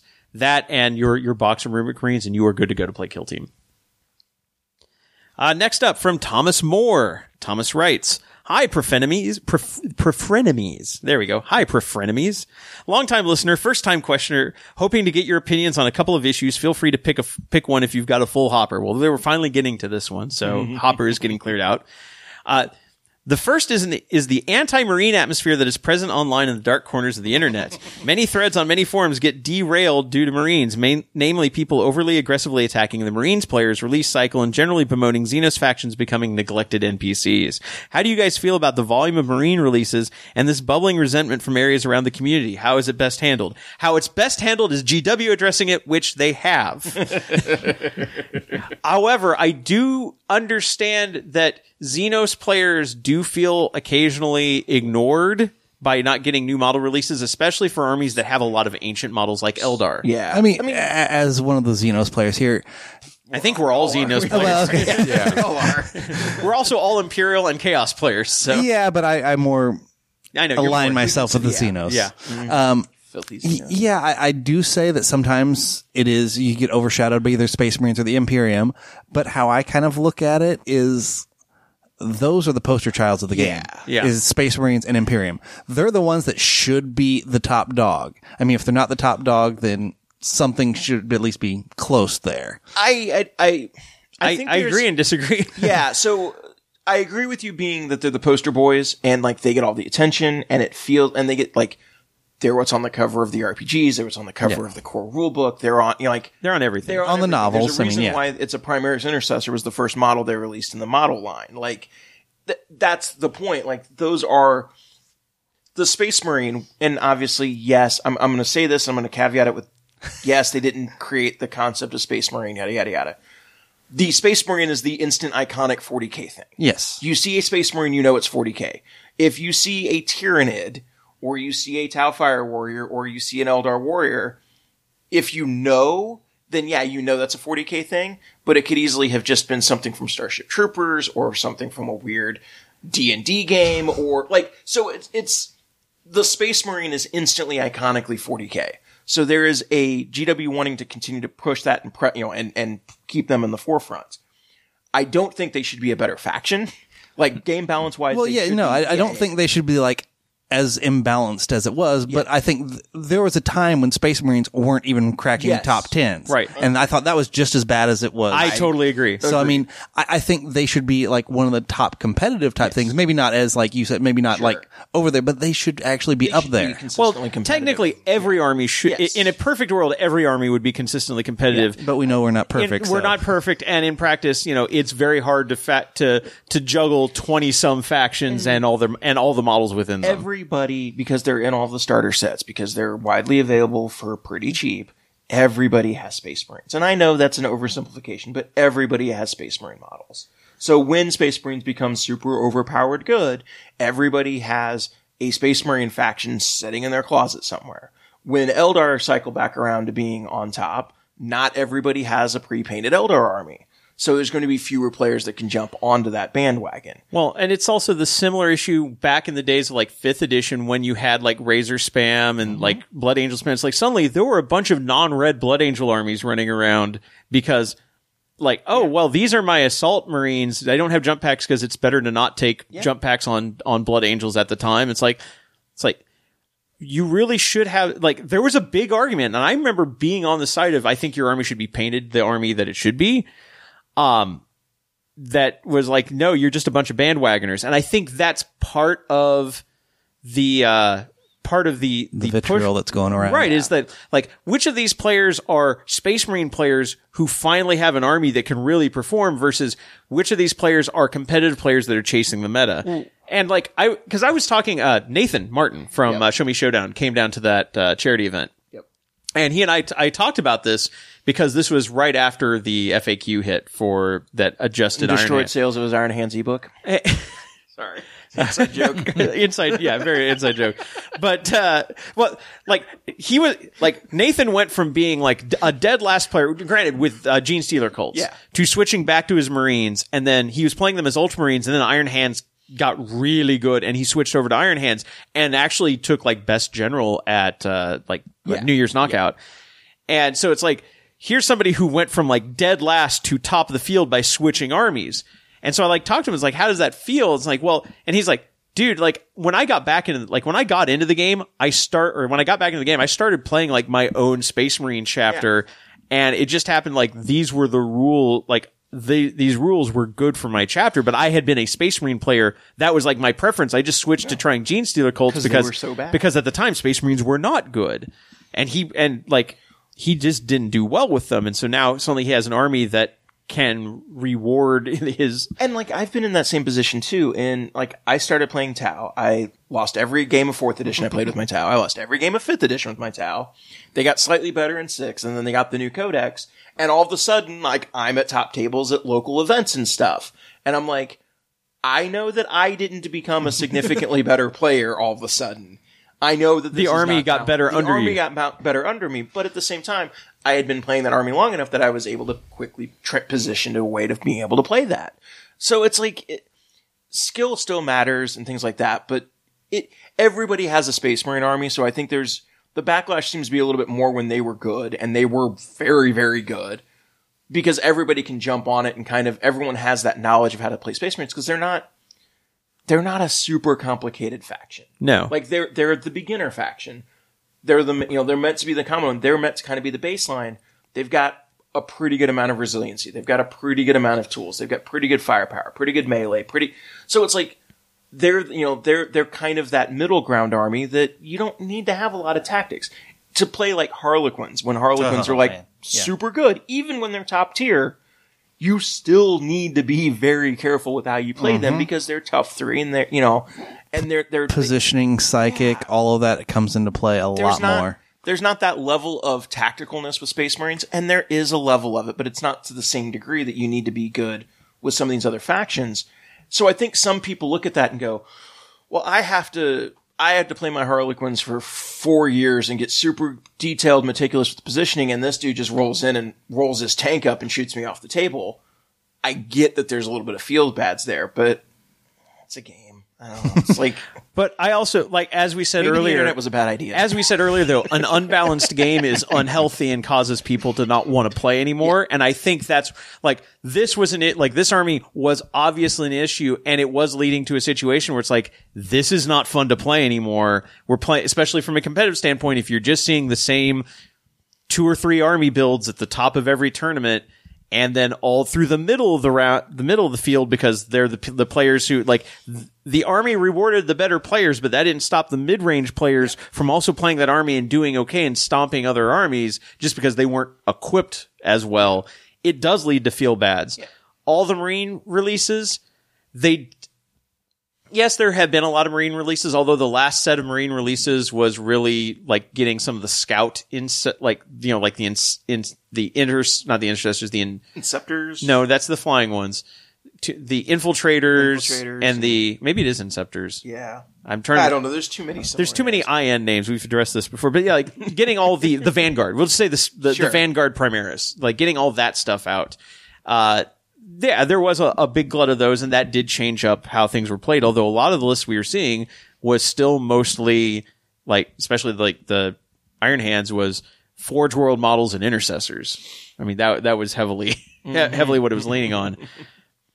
But I really do think the bubbling resentment from areas of the community come from the game was out of balance. And like I said, Magic saw the same thing. Yeah. And when ban and restriction announcements come in, like, people are waiting to see, like, are they going to ban this card? Because it's obviously a problem, because like you can see like certain events, like some of the most played cards were like, this card is being played more than land. That kind of, yeah. It was that bad. It was bad. So it's like, when there's something that's obviously warping the field, as Iron Hands were, and as Raven Guard were, and as the Space Marine, it's going to lead to bad feelings, and people like, this game is not healthy at this point.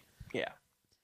That resentment sometimes gets taken way too personally, and that's when it gets to be a problem. That's a problem. And in that case, it's up to the moderators of those communities to step in and kind of tell somebody to take a time out.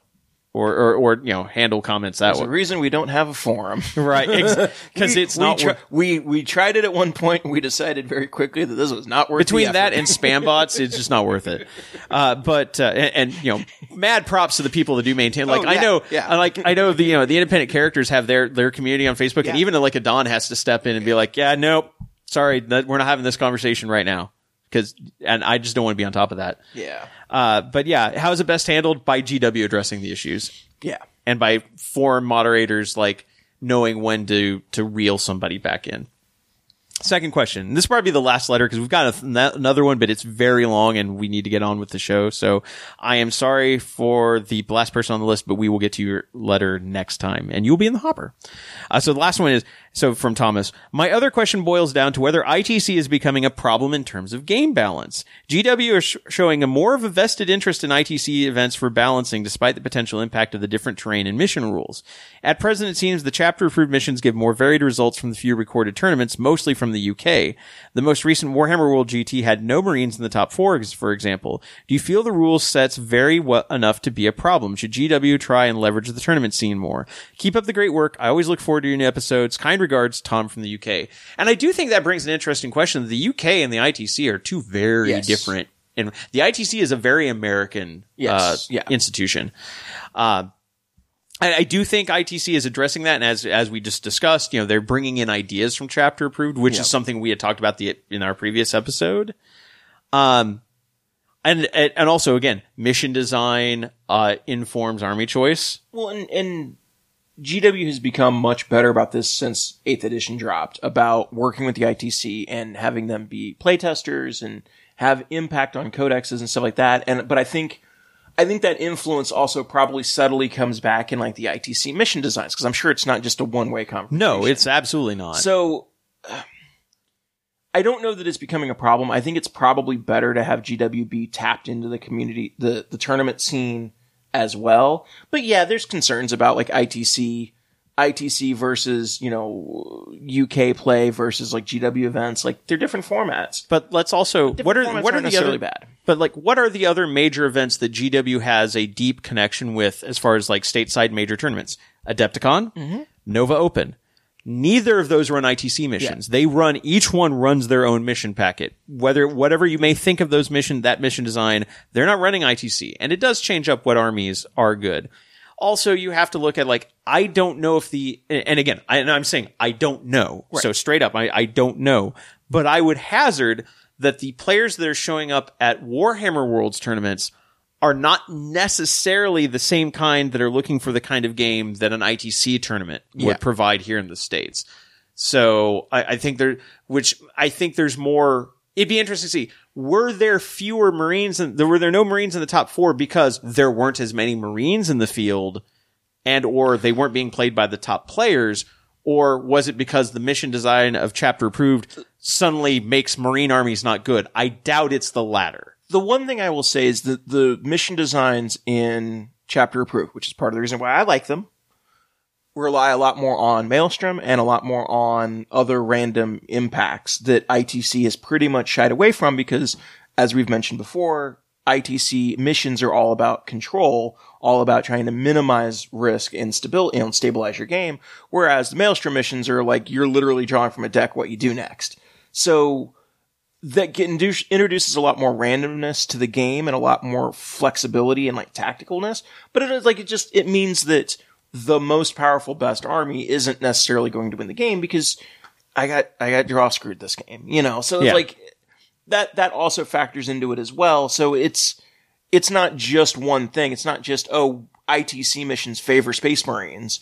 And I do think that last year, I think there were some issues where ITC missions favored killing rather than like durability and mobility, but I think they've addressed that. So I think there's a number of factors in some of these things as to why you get very different results with the same codexes at different events. And I frankly think it's kind of a good thing. And as far as should GW try and leverage the tournament scene more, I don't know if GW wants to get into the competitive organized play scene, then it's either, I think with that, it's an all or nothing. Yeah. You either lean in hard on it and take it over yourself, which GW has really not shown interest in doing with existing game structures. Yeah. Or you don't do it at all.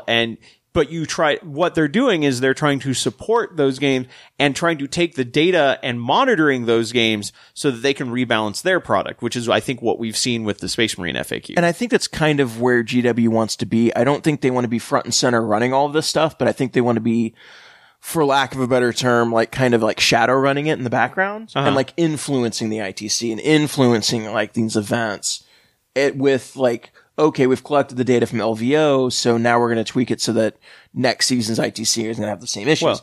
Well, I think that has leaned into that GW seeing how the game is played and how it's perceived has led to things like, I imagine, and again, this is me armchair quarterbacking this, I have no direct but I would not doubt that those conversations that they've had with people like Reese and other like Reese Robbins and other organizers have led to things like the ITC Code of Conduct. Absolutely. And the LVO policy that if you want to be in our top tables, you have to have a fully painted army because, hey, Big Daddy GW is watching these streams and we want to show their product off in a nice way. Absolutely. And if you don't have an army that fits this, because I think that first year we went to LVO, that was an issue that those armies, like the armies that are on the top tables, a couple, that they were not tabletop quality and it didn't look good. Yeah. And so if you're going to run a flagship event, you better be prepared to show off the product as a flagship product. So I guess what I'm getting at is I think that GW is doing it, but I don't think they're doing it directly. I think they're having influence and their impact is being felt. They're clearly more involved with the community, but I don't think that they want to take over the tournament scene. No, because that's a lot of work. It's a symbiotic relationship. Yeah. Because GW profits the most when their game is popular, when people are interested and engaged, and that means people are going to events. Events do best when the game is healthy and people feel like the game is somewhat balanced and can have fun with it. And so it's up to the tournaments to present the game and get people engaged. It's up to GW to create a game that people want to engage with. Yeah. If they can both handle that, and I think so far it's working way better than it ever has before. Oh, absolutely. So yeah, is the ITC too powerful thing? No, I think because ITC even says we're really just a point tracking system. Yeah. We'll put a mission packet out there. You don't have to use it. Yeah, you'll earn ITC points for going to Adepticon, even if you never play an Adepticon mission. Like, we're choosing to use the ITC Kill Team missions and the ITC Champs missions because we like them, and we think people are familiar with people them. Are familiar with them. There's a lot to be said there, but I also don't mind the idea of people running their own missions. Absolutely. Yeah. I mean, we had ITC points and ran Renegade missions for a long time. And if Renegade comes out, the new Renegade packet actually manages to be an even more fun way to play, we might switch for that to the next year. So who knows? Yeah. So, hopefully, Thomas, that addresses your questions. And it's funny, your letter is kind of addressing the issues that came up for this episode. So it's kind of a nice piece to end on, and we'll move into our next segment. So again, if we haven't gotten to your letter, apologize, but it is in the hopper. We will get to it in our next episode. And if you want to write a letter to us and get it in the list to be read on an episode, there's 3 ways you can do that. First is to email us. Our email addresses are our first names at preferredenemies.com. So Rob at Kevin at Dennis at Richard at preferredenemies.com. Second is Facebook. We are at facebook.com/preferredenemies. We have a page there. You can like it, follow it. We post what's going on, new episodes, news, and interesting releases. Third is our Twitter, which is Preferred Enemy, singular. And you can message us in all of those places, email us, send us messages. Sometimes we'll even pull things from like Facebook comments if it seems apropos.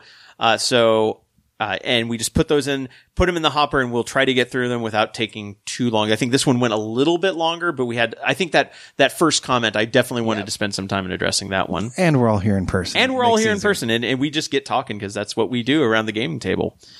Also, if you want to help support the show, we have a Patreon, which is at patreon.com/preferredenemies. And, that is basically if you want to help support, the show and help us like get equipment. Like, I know we're probably going to have to get a couple more microphones soon because I know, Richard, we need to get you updated with the Yeti as we're going to be switching to a remote recording format. So you want to help support the show. It pays for our hosting, pays for us to travel to events, and supports some of the stuff we do with like Midwest Conquest as well. Yep. We don't lock any of our shows behind a paywall. This is just like basically an online tip jar. If you like what we do, go ahead and throw in for that. Even if it's just $1 a month, enough people put in $1, it adds up. And we do have new patrons that we haven't mentioned since the last time we had a Patreon update. And that is Roy Hood and Alejandro. I'm assuming it's Pena. It might not be. It didn't have the tilde over the end. So it's either Pena or Pena. I'm guessing probably Pena, but mispronouncing names is a thing I do. So, sure. But thank you for joining our Patreon family. So we are going to go ahead and take a quick break. And when we get back, we are going to talk about the elephant in the room, which is the big Iron Hands Space Marine readjustment for 2020. See you in a bit. Miniatures. We build them, we paint them, we love them. That's why we also want to get them to the battle and back again safely. And that's where KR Multicase comes in. They offer a complete model storage and transport system. They offer a wide selection of core trays for standard-sized miniatures, as well as custom-cut trays for specific models. KR's trays are made of a soft foam, available in a variety of colors that won't scratch or snag your models.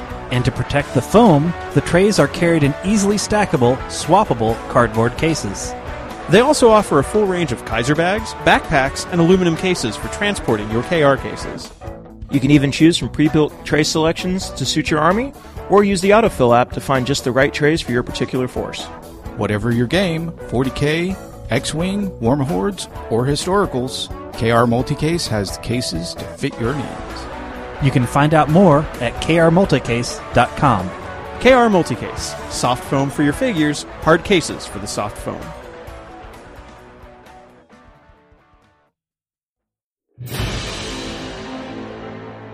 Are you tired of playing on a boring battlefield? Do you want to step up the quality of your gaming table and make your battle look real? Then you need to check out the battle mats from GameMat. Their professionally designed rubber-based mats are just what your gaming table needs. Available in a variety of styles, with everything from rolling grasslands to urban war zones, winter wastelands to alien deserts, there's a game mat to fit any kind of terrain. Their mats are padded, anti-slip, waterproof, and when you're done rolling dice and battling on your mat, just roll it up and stick it in the convenient carrying bag for easy transport and storage. And if you don't have a gaming table, they've got you covered with their folding Gboard portable gaming area and their line of pre-painted resin terrain. If you're ready to upgrade your gaming table, head over to www.gamemat.eu and find the gaming mat that's right for you. Game Mat, giving your armies the battlefield they deserve. And we're back. That means it's time for our main topic, which, again, this is kind of a continuation of the first part of the show where we talked about the ITC missions. Now we're talking about the other big change that happened, and that was the February 2020 Space Marines update. We were wondering how long it was going to be after LVO and after all the other tournament results that had been coming in at smaller regional levels to determine, like, when is GW going to realize that they overcorrected with the Marines with the various supplements. And there was honest discussion online of should tournament organizers ban supplement? Like that kind of our conversation from last time. Should we ban particular models? There were honest discussions about, should we just not allow the Space Marine supplements and make just people play generic Marines? And so GW has stepped in. And they released a number of FAQs, and they also released a designer's commentary on the entire thing that kind of encapsulates all the changes. So we're going to read through that and provide commentary and discussion. And I will say, I've already started seeing feedback on how these new rules have changed things. And Iron Hands are apparently way toned down now. Leviathan Dread is now just a 300.14 wound knight. I saw one comment on it. It's still good, but it's not the beast that it was before. It's not uber survivable. Right. Great. So this was the opening paragraph to the designer's commentary. With the release of Codex Space Marines and its various Codex supplements and Psychic Awakening updates, several months ago we have been paying close attention to how Space Marine armies have been played with by the community and how well they are faring at tournaments around the globe. We have gathered enough data by this point and received enough of your feedback to convince us that the Angels of Death are now one of, if not the, best performing armies in Warhammer 40,000. While we are glad that the Emperor's Chosen Warriors are faring better than they were before their latest codex, it would appear that as players get more experience with this army, tailoring their lists to take advantage of certain rules and unveiling all the various tricks and tactics hidden within these books, they are now starting to overperform. As a result, we feel it is necessary to make some changes to the Space Marines rules to ensure that they remain a fun army to play against as well as with. This is not something we do lightly, but we feel it is necessary in order to help maintain the balance of the wider Warhammer 40,000 gaming experience, Robin Cruddas, and the Warhammer 40k rules team. So let's also give them points for actually putting a name on who's writing that. So I've also want to say that I've not been able to do this in years, but Cruddas! Now... And then there was actually an extra paragraph or two by Jason Lippert from Adepticon saying, "Hey, these are going to be in play for Adepticon. We're familiar with these. We're happy to see them doing this and readjusting the game to make it more fun again." Yeah, because yes, everyone was acknowledging Space Marines, specifically Iron Hands, were not fun to play with, and honestly, they weren't fun to play with because it was just a point and shoot army after a point. So let's get into the actual changes. And this is probably the biggest single change, and it's the change to combat doctrines. Yep. Yeah. Combat doctrines is an ability that we always intended to be purposefully rigid in that you have to progress through a combat doctrine sequence in a specific order, starting in the Devastator Doctrine and finally ending up in the Assault Doctrine. We maintained a degree of flexibility by letting players choose when they would progress to the next doctrine, imagining that every Space Marine player would wish to progress through the sequence as quick as they could. After all, an average combined arms army has more melee weapons in it than it has rapid-fire weapons. Every model technically has a melee weapon, and fewer still have heavy weapons. The idea was that as the game progressed and the enemy got closer, you'd get more of a bonus by switching combat doctrines. As a quick pause. Let's pause right there. I do want to pause there. That statement is illuminating because it really proves that GW doesn't understand the tournament scene. That That was painful to read when I first read that. Anybody looking at the Iron Hands supplement could have told you that was not going to happen. Yeah, it's like, oh. I mean, I remember looking at it's like, why would you ever leave Devastator Doctrine? I think we've had the conversation before that GW plays the game vastly different than like tournament players, and this is the prime example of that. Yes. Well, why wouldn't you cycle out to Assault Doctrine? Well, because if you build a list that's just all heavy weapons and never move and never cycle, you're way better. By the way, did you know that you put troops in the game that can take really good heavy weapon bolt rifles? In a space game with guns are always going to be better than hit them with a sharp object. Like... It's like you put in the option for Stalker pattern bolt rifles, which are better than when you become Iron Hands and can move without penalty and reroll ones, and now they're AP -3, and like, why would you ever worry about switching to tactical? And guns work just as good at short range as they do at long range. Like, once they get close, you're gonna switch to melee. No, you just shoot them more. Yeah, nobody. I mean, as we said, this is a space game with guns. Melee is kind of secondary. Mm-hmm. So, the next line, the first line of the next paragraph. However, that has not come to pass. Oh, shit. Yeah. And in the months since its release, many players attending competitive matched play events have built lists that are designed to excel in one particular combat doctrine, typically the Devastator Doctrine, to the exclusion of all else, and without any intention of ever progressing through the doctrine sequence. We are shocked, I tell you. Shocked! Sorry. I mean, even a competitive player would just, I mean, you specialize. You pick the best one and you stay with it. Yeah. Yeah. The flexibility of being able to choose when to progress or not has ironically led to very inflexible armies, albeit very powerful ones that dominate the battlefields with an excess of heavy weaponry throughout the game. We have received plenty of feedback from players on the receiving end of such lists. I love the way that's because taking it in the advance was not what they wanted to put it. And after much thought, agree with that such armies are currently too powerful. Such armies also do not encourage players to collect the typical combined arms force Space Marines are famed for. Also, we're not selling the right model. Right, yeah.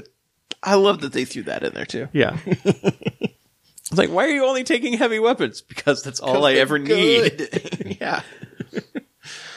So, as a result, we are changing how the combat doctrine's ability works so that your army must progress through all these combat doctrines over the course of the battle. You will start the battle on the Devastator Doctrine, but you will not be able to stay on that doctrine for the duration of the battle, and at the start of the second battle round, you must change to tactical. We have maintained some modicum of flexibility in that you can choose to progress to the Assault Doctrine at the start of either the third or fourth battle rounds, but what you can't do is stay on tactical for the remainder of the battle. The effects of the combat doctrine themselves remain the same, and all the combat doctrine bonuses found in the various codex supplements remain unchanged. So, Iron Hands are still too good in Devastator Doctrine, but only for one turn.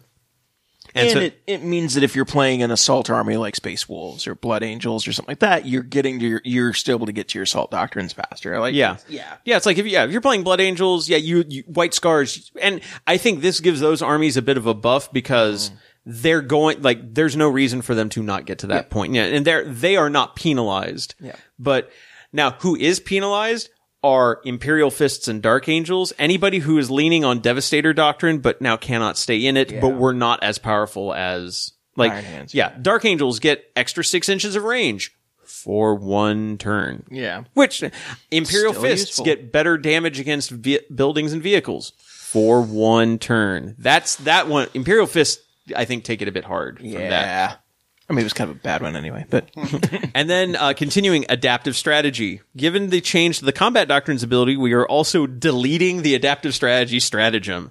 The stratagem allowed you to push the combat doctrines back by a turn. Though rarely used presently, if a player was forced to move through the combat doctrine progression, it would essentially undo what we are trying to achieve with the changes to the combat doctrine's ability. And I saw some people, in fact, in commentary on our own post when we shared this change, someone's like, I don't know why they got rid of adaptive strategy. It's like you'd have to build your army to use a lot of CP. And we had people saying, oh no, I can easily build an army that could just abuse the hell out of this and would never drop out of Devastator. Yeah, the deleting that also, like, prevents you from working around the solution. So no, It's interesting because I believe this is the first time they've ever just straight up deleted. Right, like even Cabal, like the Cabal of the Dark Heart, like stratagem for Agents of Vect. Yeah, like they changed the CP, like made it 3 CP, but they didn't remove it from the game. And yeah, I think you're right. I think this is the first time they've removed a stratagem from the game. But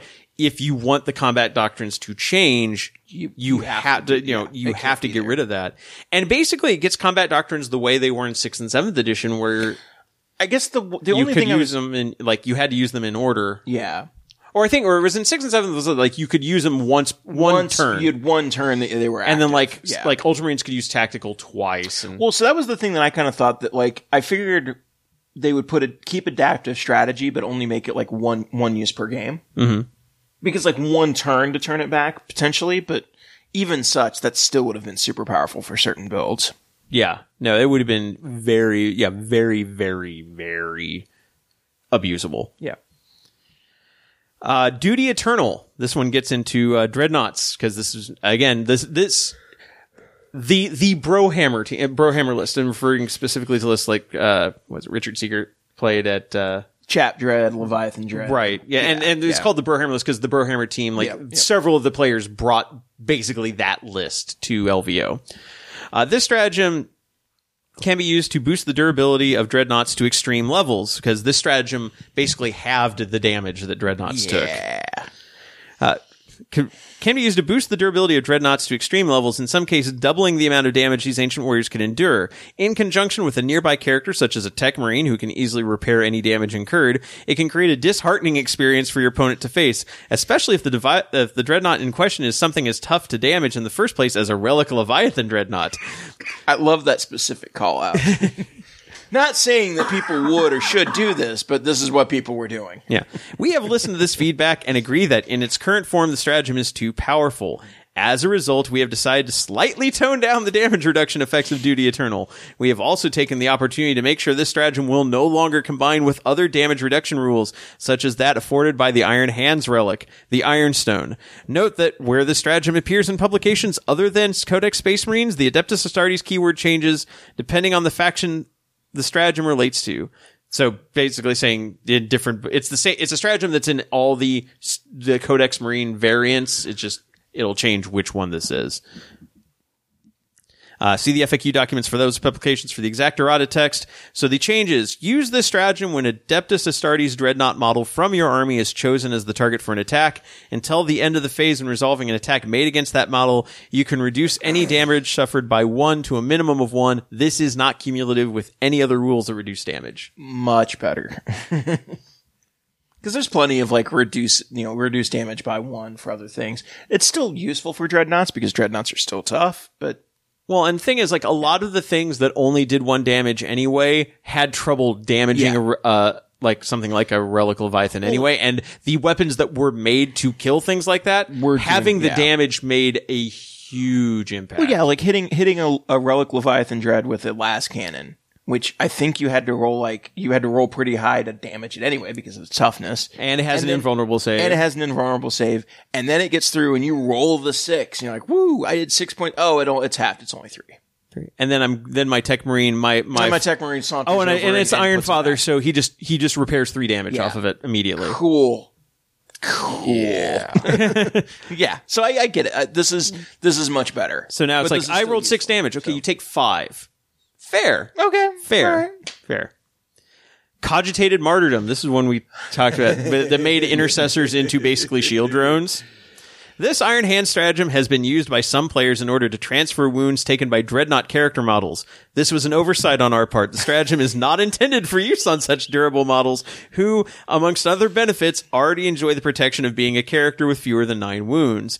Being able to do so creates situations where certain character Dreadnoughts are virtually invulnerable to enemy fire. Furthermore, several questions regarding the exact timing of the stratagem have also been raised. The errata should also resolve this commonly asked question. So the change is now: use this stratagem at the start of the shooting phase. Select one Iron Hands infantry unit from your army. Until the end of the phase, when an Iron Hands character model, excluding vehicle models, within 3 inches of that unit would lose any wounds as a result of an attack made against that model, that unit can attempt to intercept the attack. Roll a d6 before any rolls to ignore wounds, e.g. the flesh is weak, adamantine, metal, etc., are made. On a 2+, that model does not lose the wounds, and that unit suffers 1 mortal wound for each of those wounds. Only 1 attempt can be made to intercept each attack. So basically, what was happening was you would have a unit of intercessors. This is one of the reasons why Reaper was changed in the ITC missions. I have 10 intercessors in front of my Leviathan, or just near my Leviathan Dread, within 3 inches. You shoot at my Leviathan Dread. Okay, so you rolled a hit, you rolled a wound. I rolled to save. Okay. Yeah. Maybe I save. Okay. One of them gets through. Okay. I take 6 damage. Well, I played Duty Eternal. I take 3 damage. I roll my Feel No Pains for Flesh is Weak. Oh, look, I'm only going to take 2 damage. Yeah. Now I'll play Cogitated Martyrdom.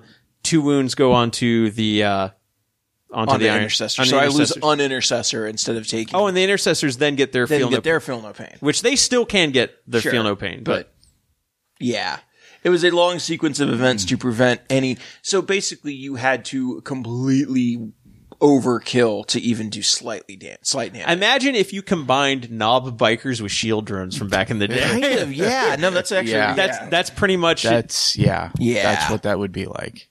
It was not good.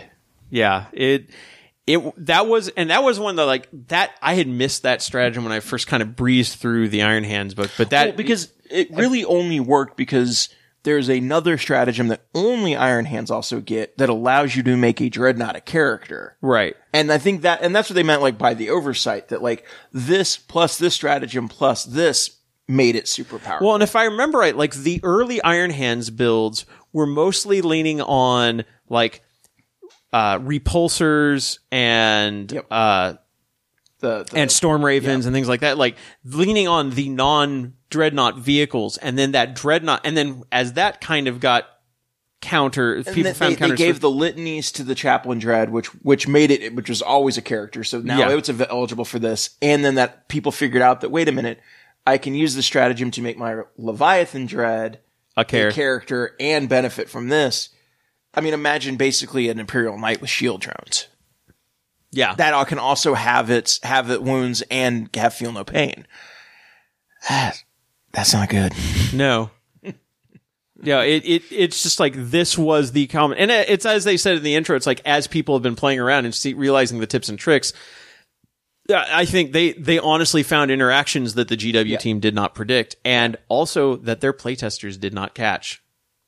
This is stuff that absolutely should have been caught by if you had. I don't know who to blame on the playtesting team, but this is on the playtesting team. This is absolutely on the playtesting team, because if they either did not catch this, and granted, again, this strategy did not appear out of the gate, but it didn't take long before it started popping up. All right, now we're getting out of, and for the last one, we're going to get away from Iron Hands, who have taken. So we're not just dumping on Iron Hands. We're just not dumping on Iron Hands. Now we're going to dump on Raven Guard. A tactic that has come to light in recent events is using the Raven Guard Warlord trait Master of Ambush to position a unit of Assault Centurions extremely close to the enemy front lines, almost guaranteeing a first-turn charge. Assault Centurions, warriors in mobile warsuits closer to the stature of a Dreadnought than an infantryman, have been designed and costed with their low speed in mind, but this Warlord trait essentially overcomes the Centurion's built-in weakness. We feel this combination is too easy to utilize for its devastating effectiveness. As such, we are preventing Centurions from being able to be so stealthy. So at the start of the first battle round, before the first turn begins, if this Warlord is on the battlefield, you can select one other Raven Guard infantry unit, excluding a Centurion, on the battlefield, and then they can deep strike within 9. Yeah. Yeah. Or not deep strike, I think they can get a free movement. Position. Yeah. So that's the last, and then they basically have errata for all the various, Codex Space Marines, Raven Guard, Ritual of the Damned, Blood of Baal, Iron Hands. Basically any place that combat doctrines were listed, or any place that had any specific anything that had the Duty Eternal stratagem or the Adaptive Strategy stratagem. They had those have all been updated. And once again, Space Wolves miss out on all of the fun. Well, I have a feeling that we're going to get a day one errata for Saga of the Beast, because I'm sure they will have Duty Eternal. They will probably have some equivalent to combat doctrines that will have to be adjusted, because that was written before these changes were put into place. Now, we don't have... There had been no other. I don't think there's been any rules releases or previews from Saga of the Beast yet. They've started doing some fluff ones. Yeah, and storytelling, but yeah, and it is definitely Space Wolves versus Orcs. I believe I think on Monday is when they're like tomorrow. So the by day the after time recording this. So yeah, so we'll start seeing rules pieces. By the time you hear this, we'll have had like a week of rules previews, and then I imagine the weekend this comes out will probably be the weekend it's up for pre-order. It also sounds like, and pure speculation, but it sounds like Space Wolves are going to get what was Ragnar? Is it Ragnar Blackmane? Ragnar Blackmane. That we get an upgraded Primaris model for him, and oh my god, it is one of the worst models in the line. It is not a good Primaris one or the original? The original. Oh yeah, the original was the horrible. current one, like, oh my god, I'm so glad they're. And if there's a character that needs an update, Ragnar is a good choice to Yes. go Primaris. Yeah. So yeah. So thoughts? No. The response to this has been overwhelmingly positive. Yes. I think even among Iron Hands players, because they also realized that they were like, and kind of talking to the letter that, like Thomas's letter from earlier about like the vitriol that's being aimed at them. It's like, it wasn't their fault for having a strong army. All of a sudden, Iron Hands became the best parts of Space Marines, the best parts of Death Guard, and the best parts of Tau. Yeah. That's too much for any one army. Yeah. So, and if you're a long time Iron Hands player, you didn't want to play the way that this army had to be played to be like necessarily super good. Yeah. It's like, I want, like it's like when we switched to the Gunline Tau in 7th edition, I stopped playing my Tau shortly thereafter. Because it's not how you wanted to play it. I don't enjoy playing this way. I did the same thing with Eldar. I mean, played Eldar, and then when suddenly Eldar became top tier, and I didn't get all the Dark Reapers. I didn't get all the things that just made Eldar wonderful. I think this is positive for players playing against Iron Hands. I think it's going to be positive for Iron Hands players as well, because they'll go back to having hopefully more varied lists. Dreadnoughts are still very good for them. You can still take Dreadnoughts as characters. You can still get all of those extra protections that other chapters can't do. But now you'll see more repulsors and more varied, assault centurions for them potentially. Like, you'll see more variety in these lists than just the same 5 or 6 things in every list that you were seeing for several months. Mm-hmm. Well, and also look at some of the impacts of how these changes will affect certain armies. Obviously, the change to being able to stay in Devastator, no longer being able to stay in Devastator Doctrine. Obviously, it addresses the main issue with Iron Hands without having to take away what they had given Iron Hands necessarily. As I said, it does impact Imperial Fists and Dark Angels much more. So I think whereas Dark Angel players, there was no incentive to move away from like the Azrael brick or something. Although, like, if I remember right, so one version of Hellblasters is rapid fire and one version is heavy. Yeah. So now maybe taking the rapid fire version and moving that brick up becomes a better choice. I think it also makes the bikes your black knights and or the Ravenwing bikes a better choice. It's going to give more variety to Dark Angel players because they're not going to just stick with Greenwing. And personal opinion, Greenwing is probably the most boring way to play Dark Angels anyway. Yeah. So, because if you're playing Dark Angels, you should I want to play Deathwing or Ravenwing because those are cool, unique factions. So hopefully it'll let people play with more of those other styles of list for them and not just run a brick of Hellblasters.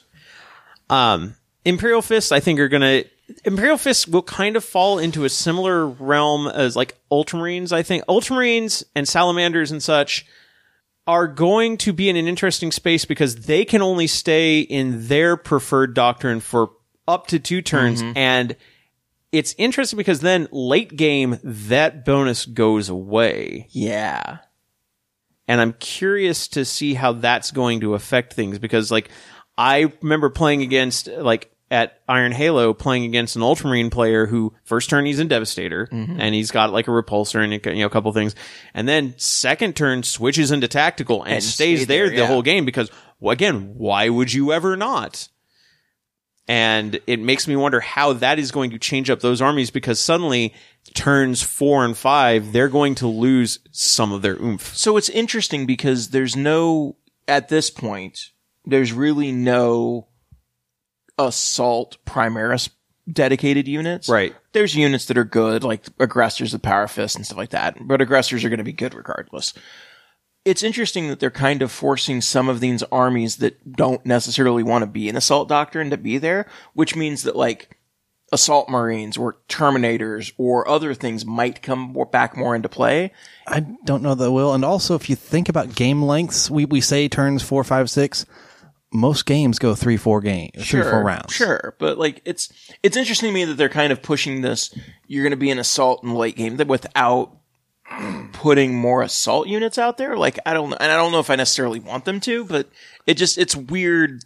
It's weird in that regard. I do think an assault Primaris has to be in the works or coming or something because I mean that's the one thing they lack. And there have been rumors for a little while of like Primaris bikes, Primaris land speeder, Primaris, a dedicated assault Primaris unit would be nice to have. I mean, the closest thing we have at this point is Death Company intercessors. Yeah.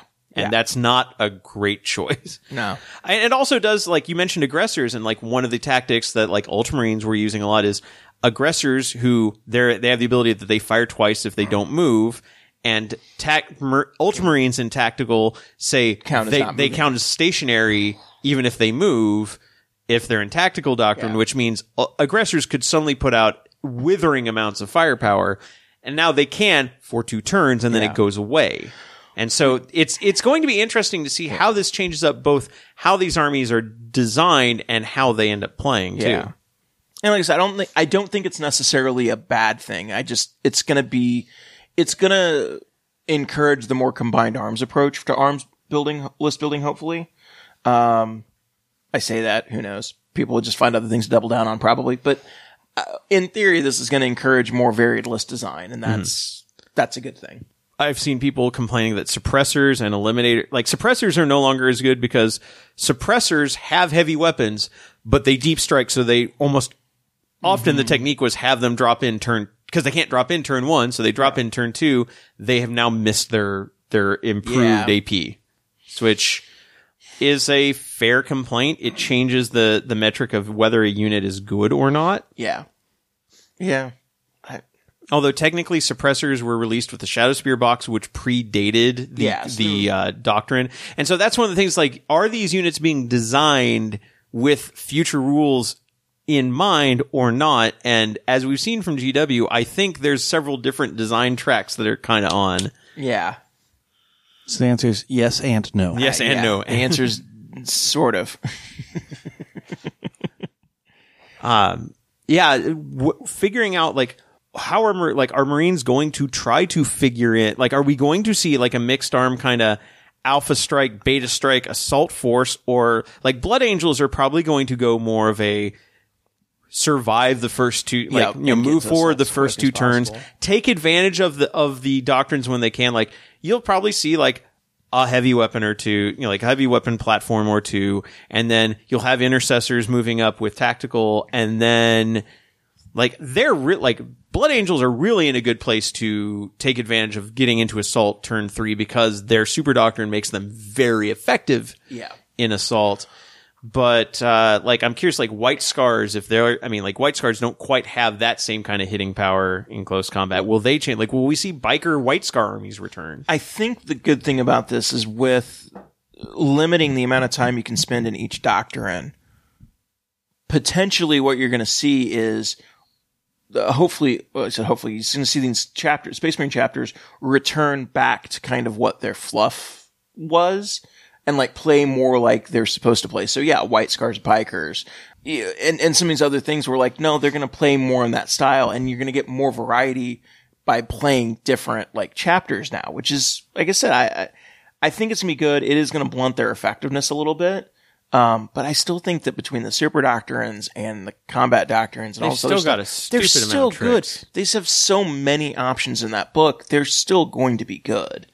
They're just not going to be overwhelming. They're not going to be auto win good, which they shouldn't have been. So So I guess I'm going to leave this to another conversation because we still have more time to use up. So because obviously we've covered all the major points, but I think this also leads into the discussion of how much responsibility and emphasis should GW be putting and restriction on putting to make sure armies play the way that they foresee and they entail. Because one of the issues with this was they created a codex with the concept in mind that, of course, people will move from from Devastator to Tactical to Assault, because that's just how we expect things. That's how we think things should go.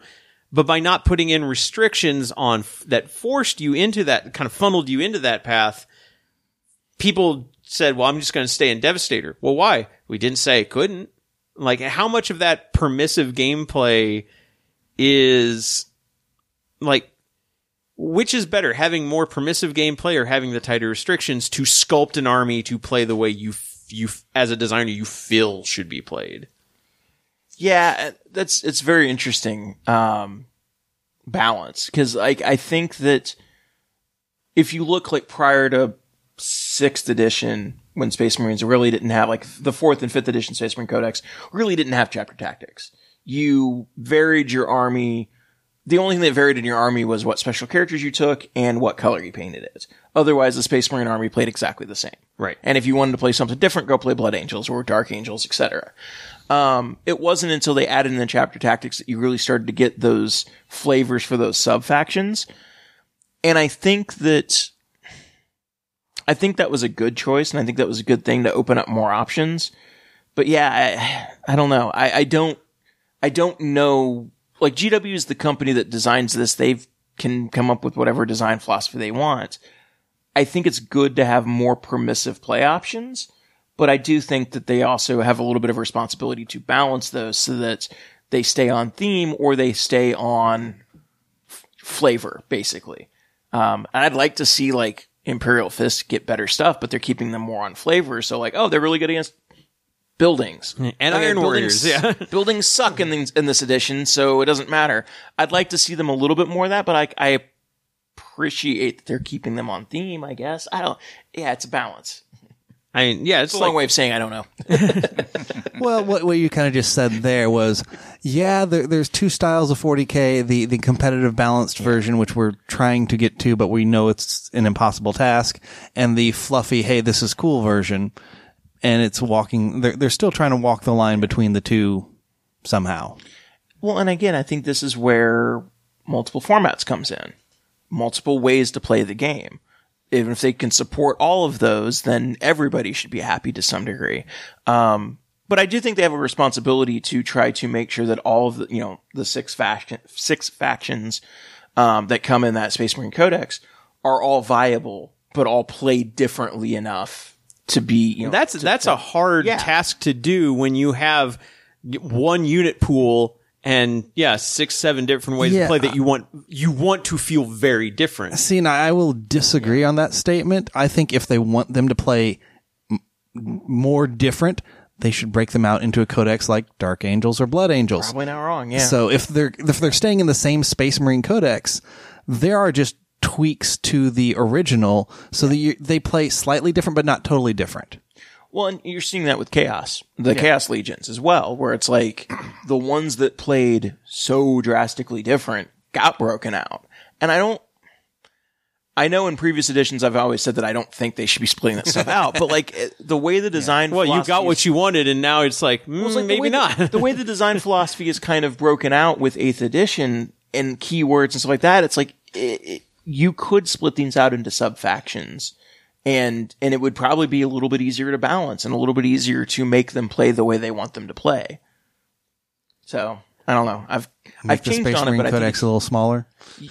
Yeah, like that's also a factor in it. Like, again, and this is where like the legend stuff's come in, where it's like, I'm not comfortable as a TO saying pull units out of that codex, but at some point GW is going to have to look at it and go, probably shouldn't have this many duplicate entries.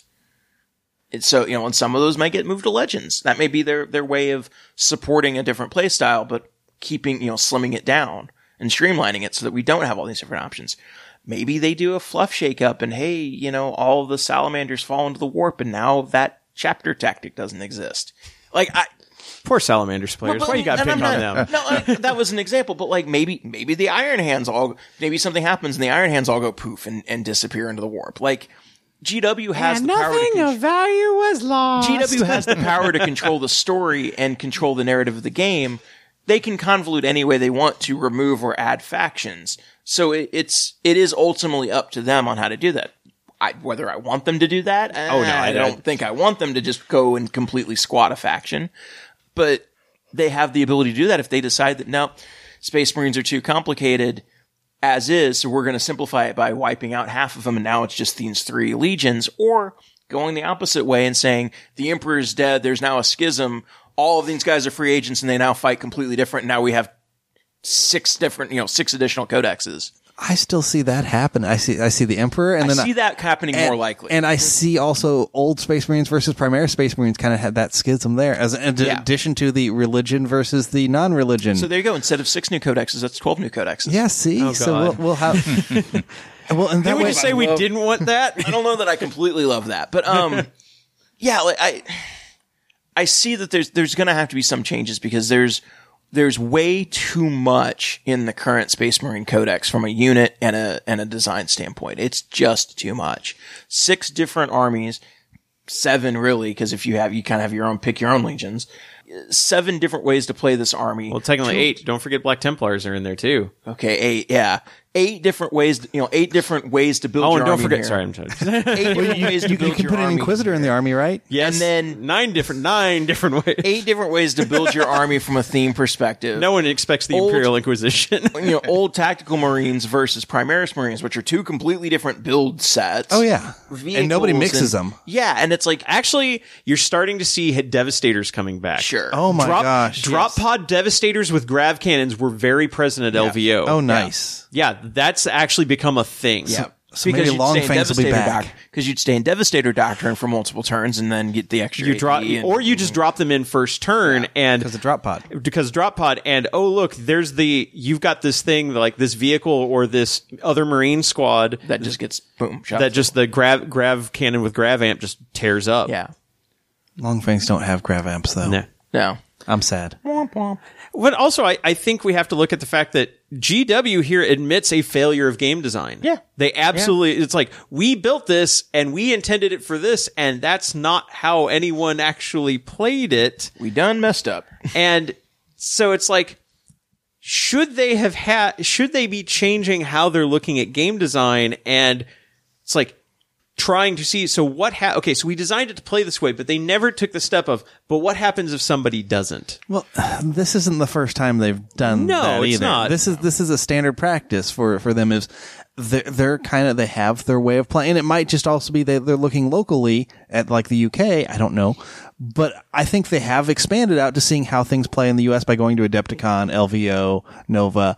And that's kind of enlightened them on, people play the game differently than we originally designed. There's sorry. Oh, so the one thing that they've always said in the past about designing codexes, and granted they've moved away from this, but like when the names were still in the codex, they're like, oh yeah, we're releasing a new codex when somebody has a really cool idea to update an army.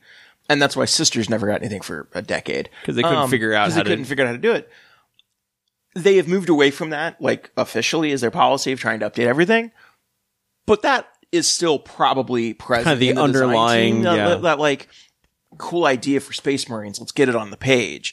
I have a cool idea for this unit. Let's get it on the page. And maybe I'm wondering at what level balance comes into that equation. And if they come in like, I've got this cool idea. Let's get the models out. Wait, how does that actually fit into the army? See, and I think I've heard something similar, but I'd heard it the other way around, where they get a cool idea for a model, make the model, and then try and make rules for it. Yeah. So it's like, and that's what I'm saying. Like, you get this cool idea and you do this, like, at what point is the instinct to like, let's make sure this balances and fits with all of the other units? And again, cause it's a big, complicated process.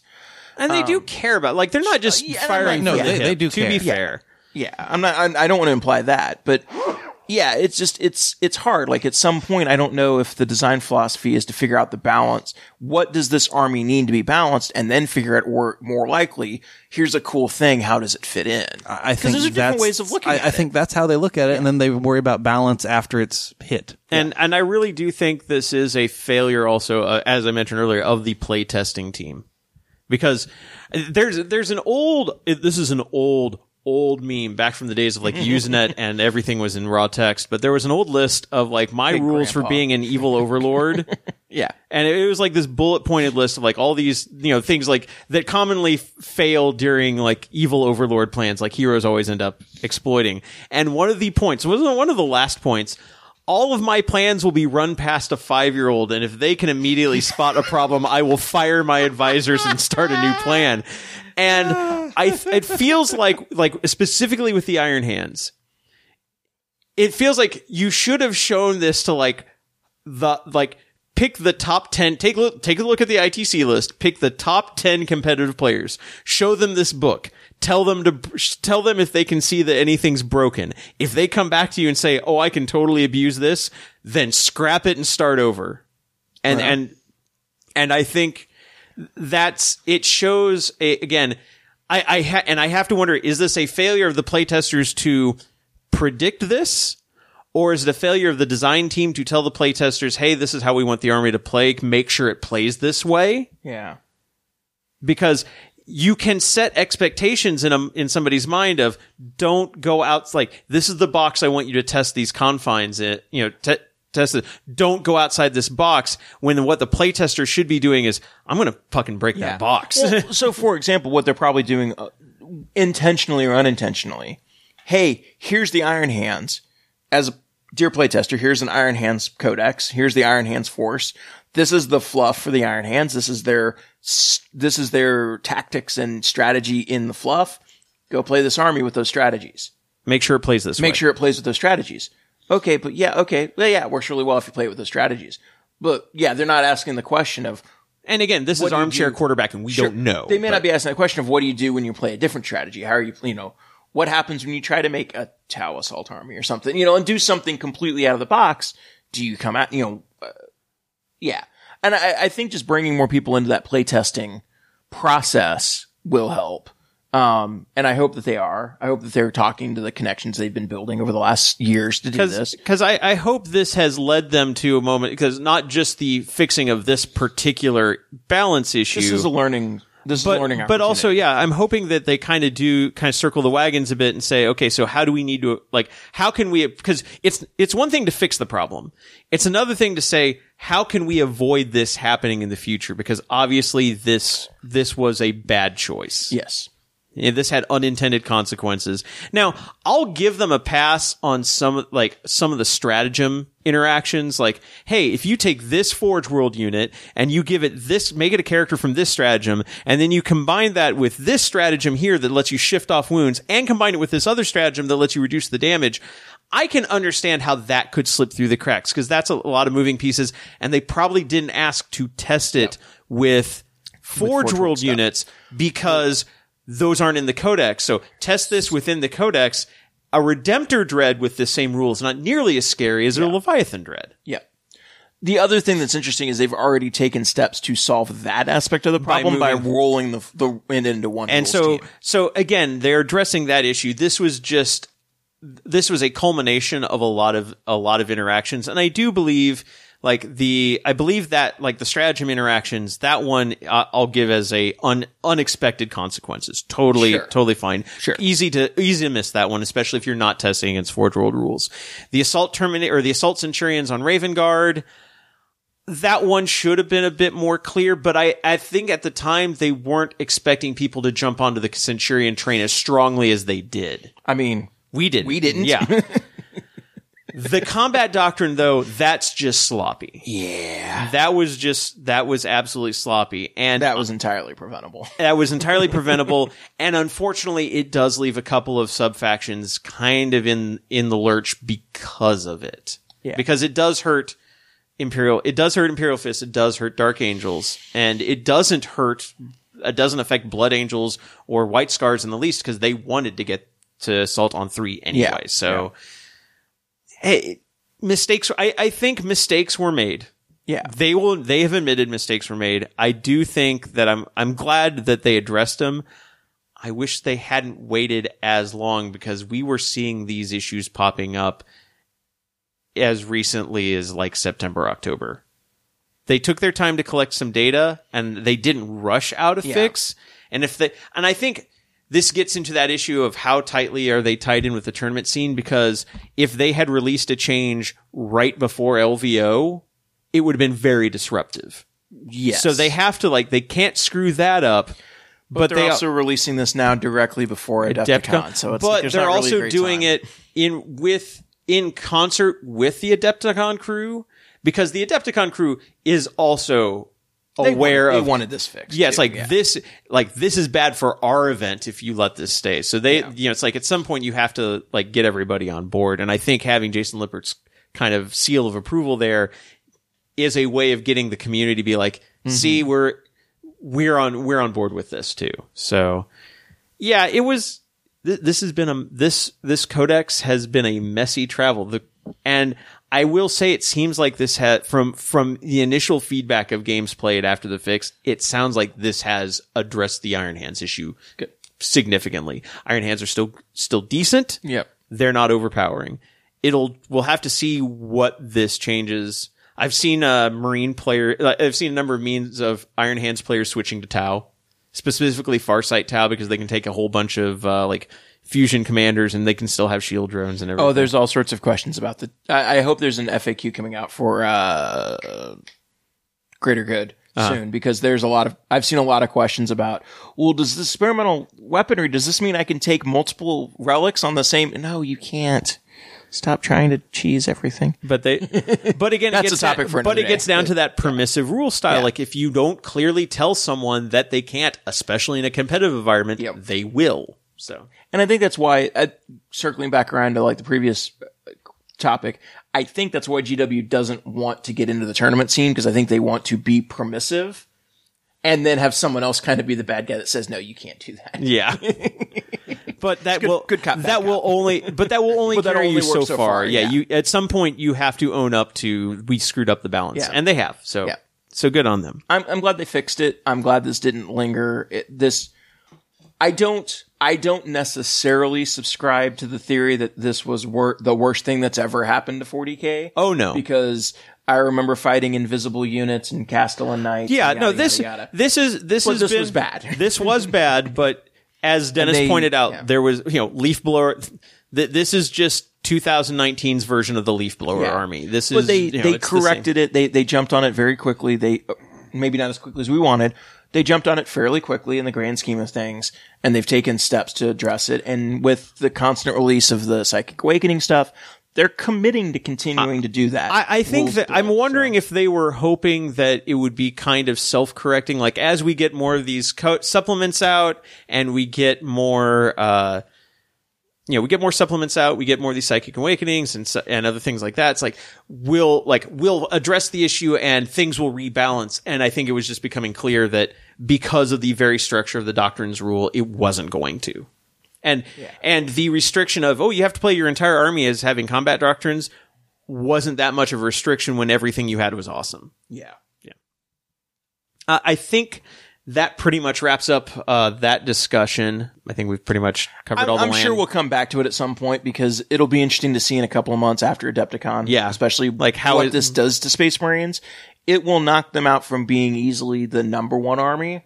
But I still think they're top tier. I think they're still really good builds. It's going to be interesting. And also doing the change now is also helpful because we're now at the start of a new ITC season. So it's not going to be a season where it's skewed heavily in favor of Space Marine players being the top, and then, suddenly we autocorrected and it changes the rulings. Mm-hmm. Again, it's something that GW's kind of they've got to be recognizing without overplaying their hand. It's a delicate line to walk, but I think they're doing okay. Yeah. All right, so we're going to go ahead and finish up the show. I guess I skipped hobby progress earlier, didn't I? I painted stuff. I didn't. I didn't do anything. Yeah. Yay! Okay. I don't have to eat a hat. Well, I don't think there was a challenge for you to eat a hat. Okay, cool. Yeah, I know you, but you painted some Deathwatch models? Yes. Yeah, because I was going to try and join that Kill Team League that you got in, but I was just sick that week, and I just ended up staying in. Yeah. But my goal is to keep on painting more of them because I'm trying to also pack. So they're some of the easier guys to paint. Mm-hmm. Yeah, other than that, like I've gotten stuff ready. I'm starting to do some assembly on some of the stuff that isn't assembled yet for our raffle army. Yep. But other than that, I haven't. That and I finally assembled my Beastgrave models for Warhammer Underworlds. Did that yesterday. But yeah, other than that, I haven't been doing much. I've been kind of taking a little bit of time off painting, and because I've just got to reprioritize. But I finished all my stuff for LVO, and I actually have an event coming up later this month that I was thinking about painting an army for, and I'm like, I don't want to do that again. Like having to paint an entire army again in a couple weeks. So just gonna play something you already probably have. take my Death Guard or something like that to it and just have fun and get stomped. So we'll go ahead and move to the morale phase. And this episode, the morale phase, I'm going to show my weeb roots and suggest My Hero Academia, or as it is known in Japan, Boku no Hero Academia. What? Why are you looking at me like that? Fucking nerd. You're not wrong. You're just an Sorry, asshole. go on. Yes, absolutely. Go on. Continue. Sorry, continue. Takes one to know one. Wait, are we not supposed to be shaming people for these segments? Generally, no. Oh, okay. Sorry. Maybe I think I missed the memo on this. Go on. Please continue. It's supposed to be positive morale. Oh, okay. So- Please continue. So first off, yes, this is an anime series. So if you're not on board with anime, this may not, this won't necessarily be your thing. But if you're not on board with Magic, neither would be the Command Zone. So Sure. it's stuff we've covered. It's not necessarily for everybody, but stuff we think is kind of cool. Boku no Hero Academia, or I'll just call it My Hero Academia because that's how people stateside are going to know it. It's not a new series. They're in like their third season right now. It's relatively new though. And basically it is a series whose general conceit is, what if 80 to 85% of everybody on Earth had superpowers?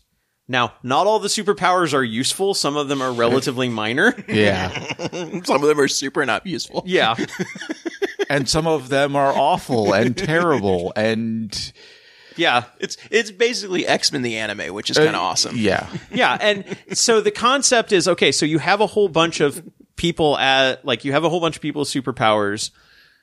What about so heroes, like comic book heroes, are a thing. And what's interesting is it's a world where this happened within the last 40 to 50 years. It's not like people have always had superheroes. Just something happened and all of a sudden powers started manifesting. And so because comic books had already been a thing in this universe, people just kind of adopted, oh, well, now we have superheroes and supervillains now.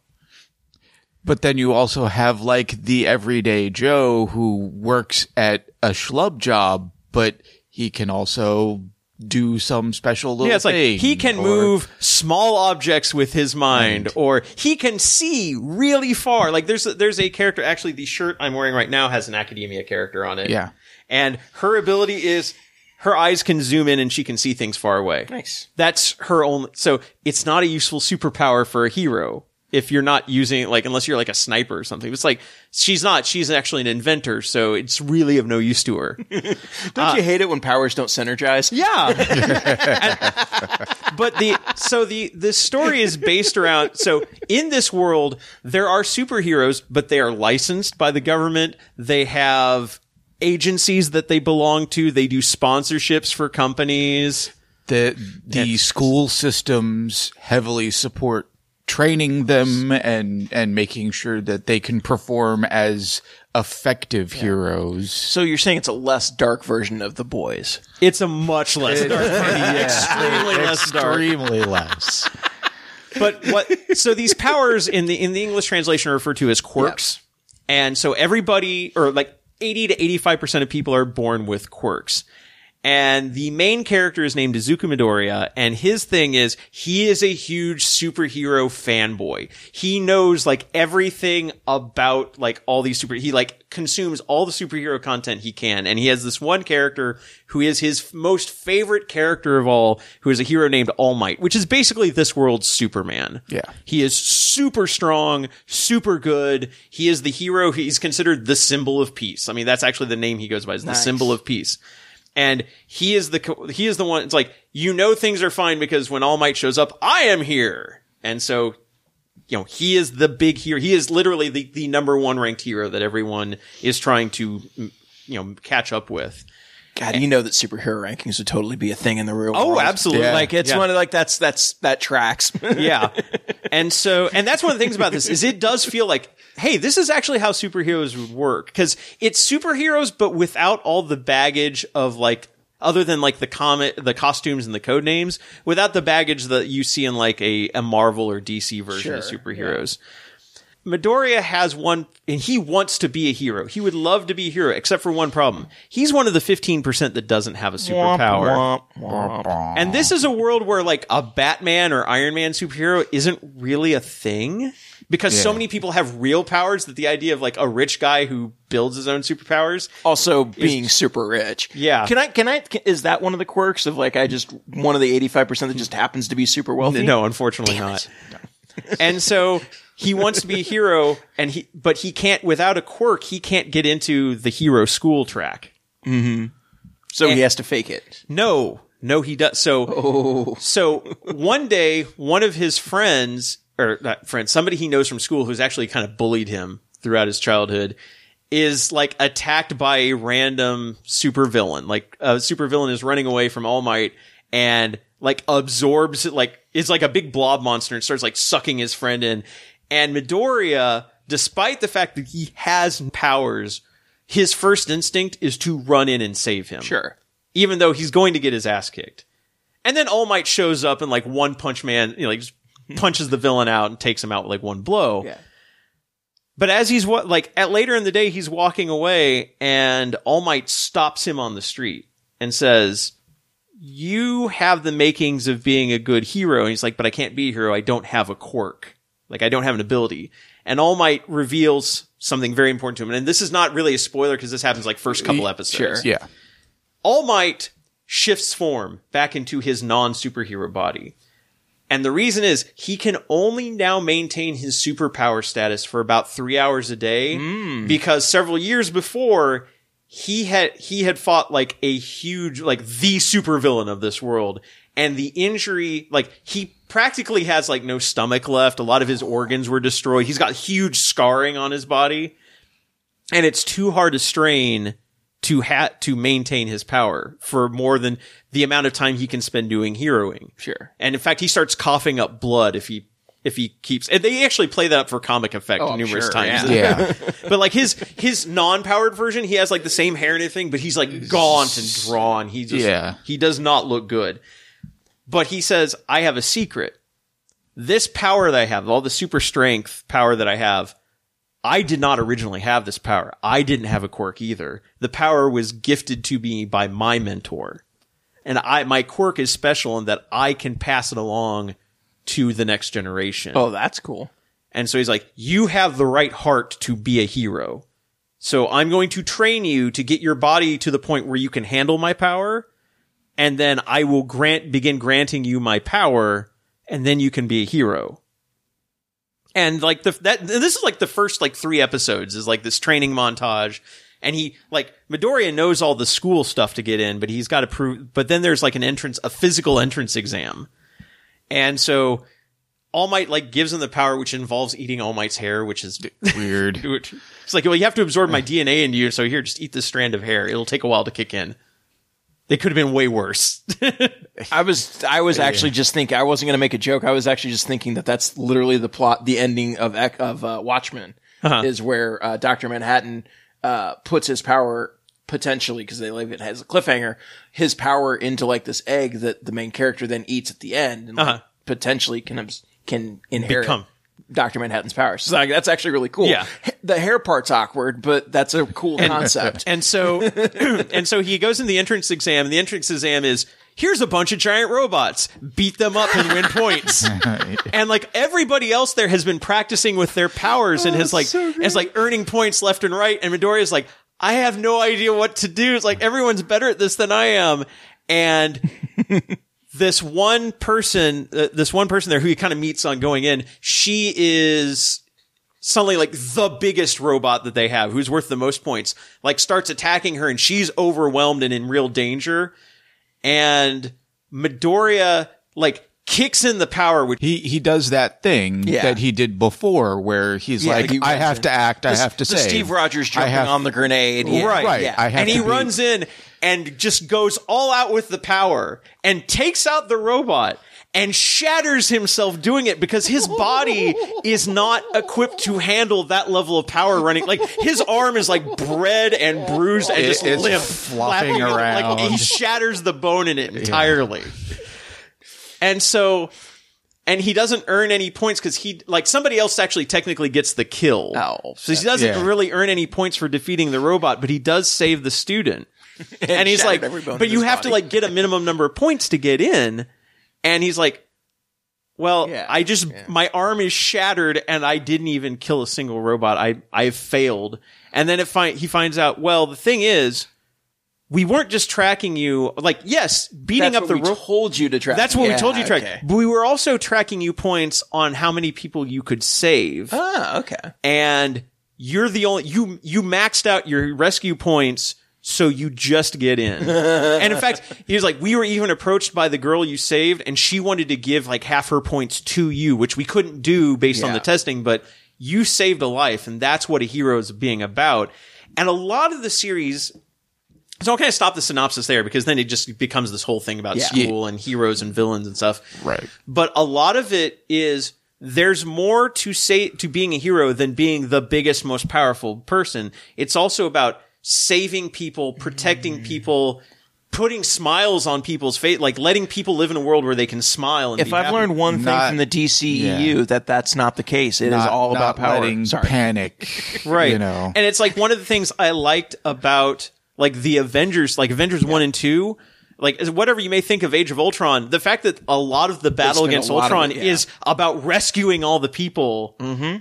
And the fact that like a lot of the Battle of New York is about like, hey, let's set up a perimeter, get these people out of the way. That being a hero is about more than just being the biggest badass on there. And it continues to do, like they recently had an episode where one of the characters has to basically go to remedial school because they screwed up on a test. Yeah. And so his remedial exam to get his provisional license is, here's a class of unruly kindergarten students who also all have quirks. Get them under control. That's great. That's awesome. And his That power sounds like punishment. And his power is It was. yes, and like his power is I can make explosions from my hands. You don't want to use that on kindergartners. No, but that could be very entertaining to them, and they might start actually paying attention. Well, there was like him, and then there was like a That's character. probably not where his mind went initially. And a character who could make fire and ice, but it's like all these people, like none of them, and the 4 people who have to work on this, none of them get along either. So it's like, so it's like, because they're also from rival high schools. So it turns out the real superpower was inside them all. That was the friendships they earned along actually, the way. yes, that is the superpower. Yeah. And so, like I said, this is series and ongoing. You can watch it on Funimation. They're streaming it. And it is also on Hulu. On Hulu. Oh, it is on Hulu. Yes, it is on Hulu, so you can watch it there. Although I don't think the dub, I don't think is. I think it's not all of the dub. is on Hulu. Because I've been wanting to watch this, but it's been hard to find. It's by season on Hulu, whereas Funimation, soon as the dub is done, is out. It's out, and the subtitled version is out the day it airs in Japan. Oh, nice. Right, so it's a simulcast. Nice. So. Yeah. There's also a movie. There's actually 2 movies. Well, like a movie that's in theaters right now. Yes, and that's an interesting one because apparently that is a time jump. Oh, the movie is a time jump to when they're done with school. Oh, and so it's kind of going to be interesting. Like, is that going to be the eventual end of the series? Like, are we going to get to that point, or is this kind of like a side timeline or thing? But there was a movie that came out about a year ago that was in theaters. I actually still haven't seen that one. It was very good. I've heard very good things about it. And it's about Midoriya and All Might taking a trip to America, apparently. Yeah, because All Might actually did an internship in America. Because it's set in Japan. Also, fun fact, all these school and place names are named after locations in Star Wars. Oh, that's great. Okay, I like it. Yeah, like if you when you start watching it, it's like it's like pronounced with like Japanese style, but it's like you start realizing like there's like Mustafar High School and stuff like that, and like Hosu Park and things like that. There are little jokes. Nice. And like there's a villain that shows up like halfway through the second season who is basically a riff on Todd McFarlane's like 90s grim and gritty super villain design.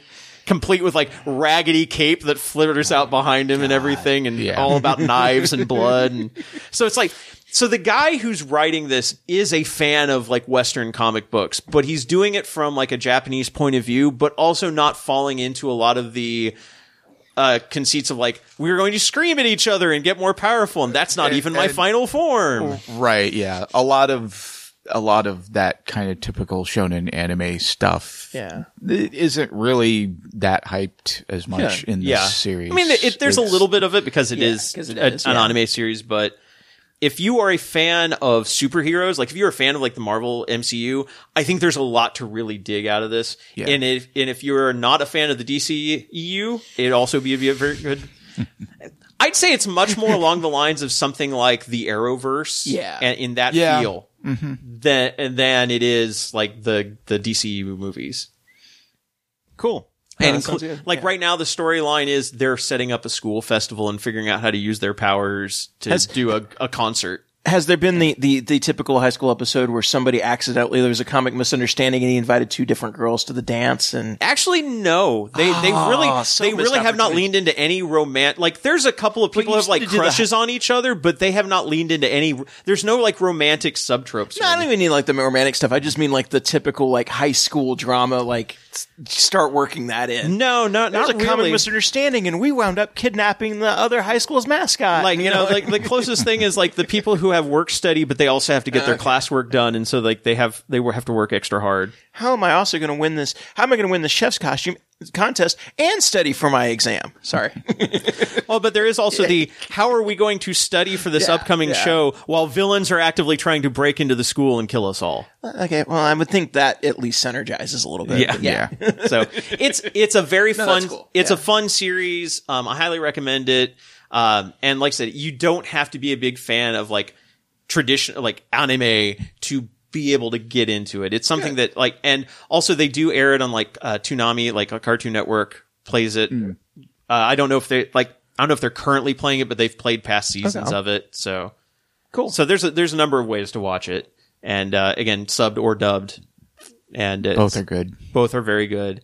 And there's lots of laughs. There's drama. There's mysteries that are still like there's an ongoing manga that they haven't caught up with yet, and there are still mysteries that have not been revealed, and that like there may be a spy inside the school, but we don't know who, and they're not dropping a lot of hints for it. So nice, just all kinds of neat stuff going on.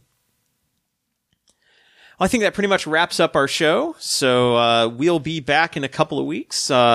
Let's see, in a couple of weeks, is Adepticon before then? No, Adepticon's at the end of the month. So. Okay, so we'll have one episode before Adepticon. I don't think any of us are going to be attending Adepticon. And again, hopefully Adepticon will still be going on.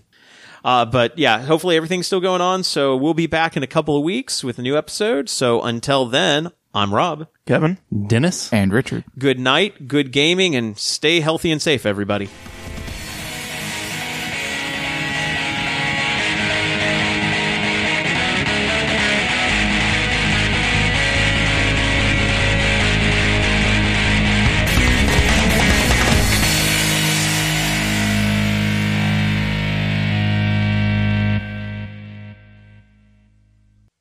Preferred Enemies is an Under Gopher Radio production and is licensed under Creative Commons Attribution Non-Commercial Share-alike 3.0 Unported license. Our theme music is Metal Slug 2 Super Vehicle 001/2 No Need to Reload, originally by Takushi Hayamuda and remixed by Roataka, courtesy of OC Remix. It can be found at ocremix.com.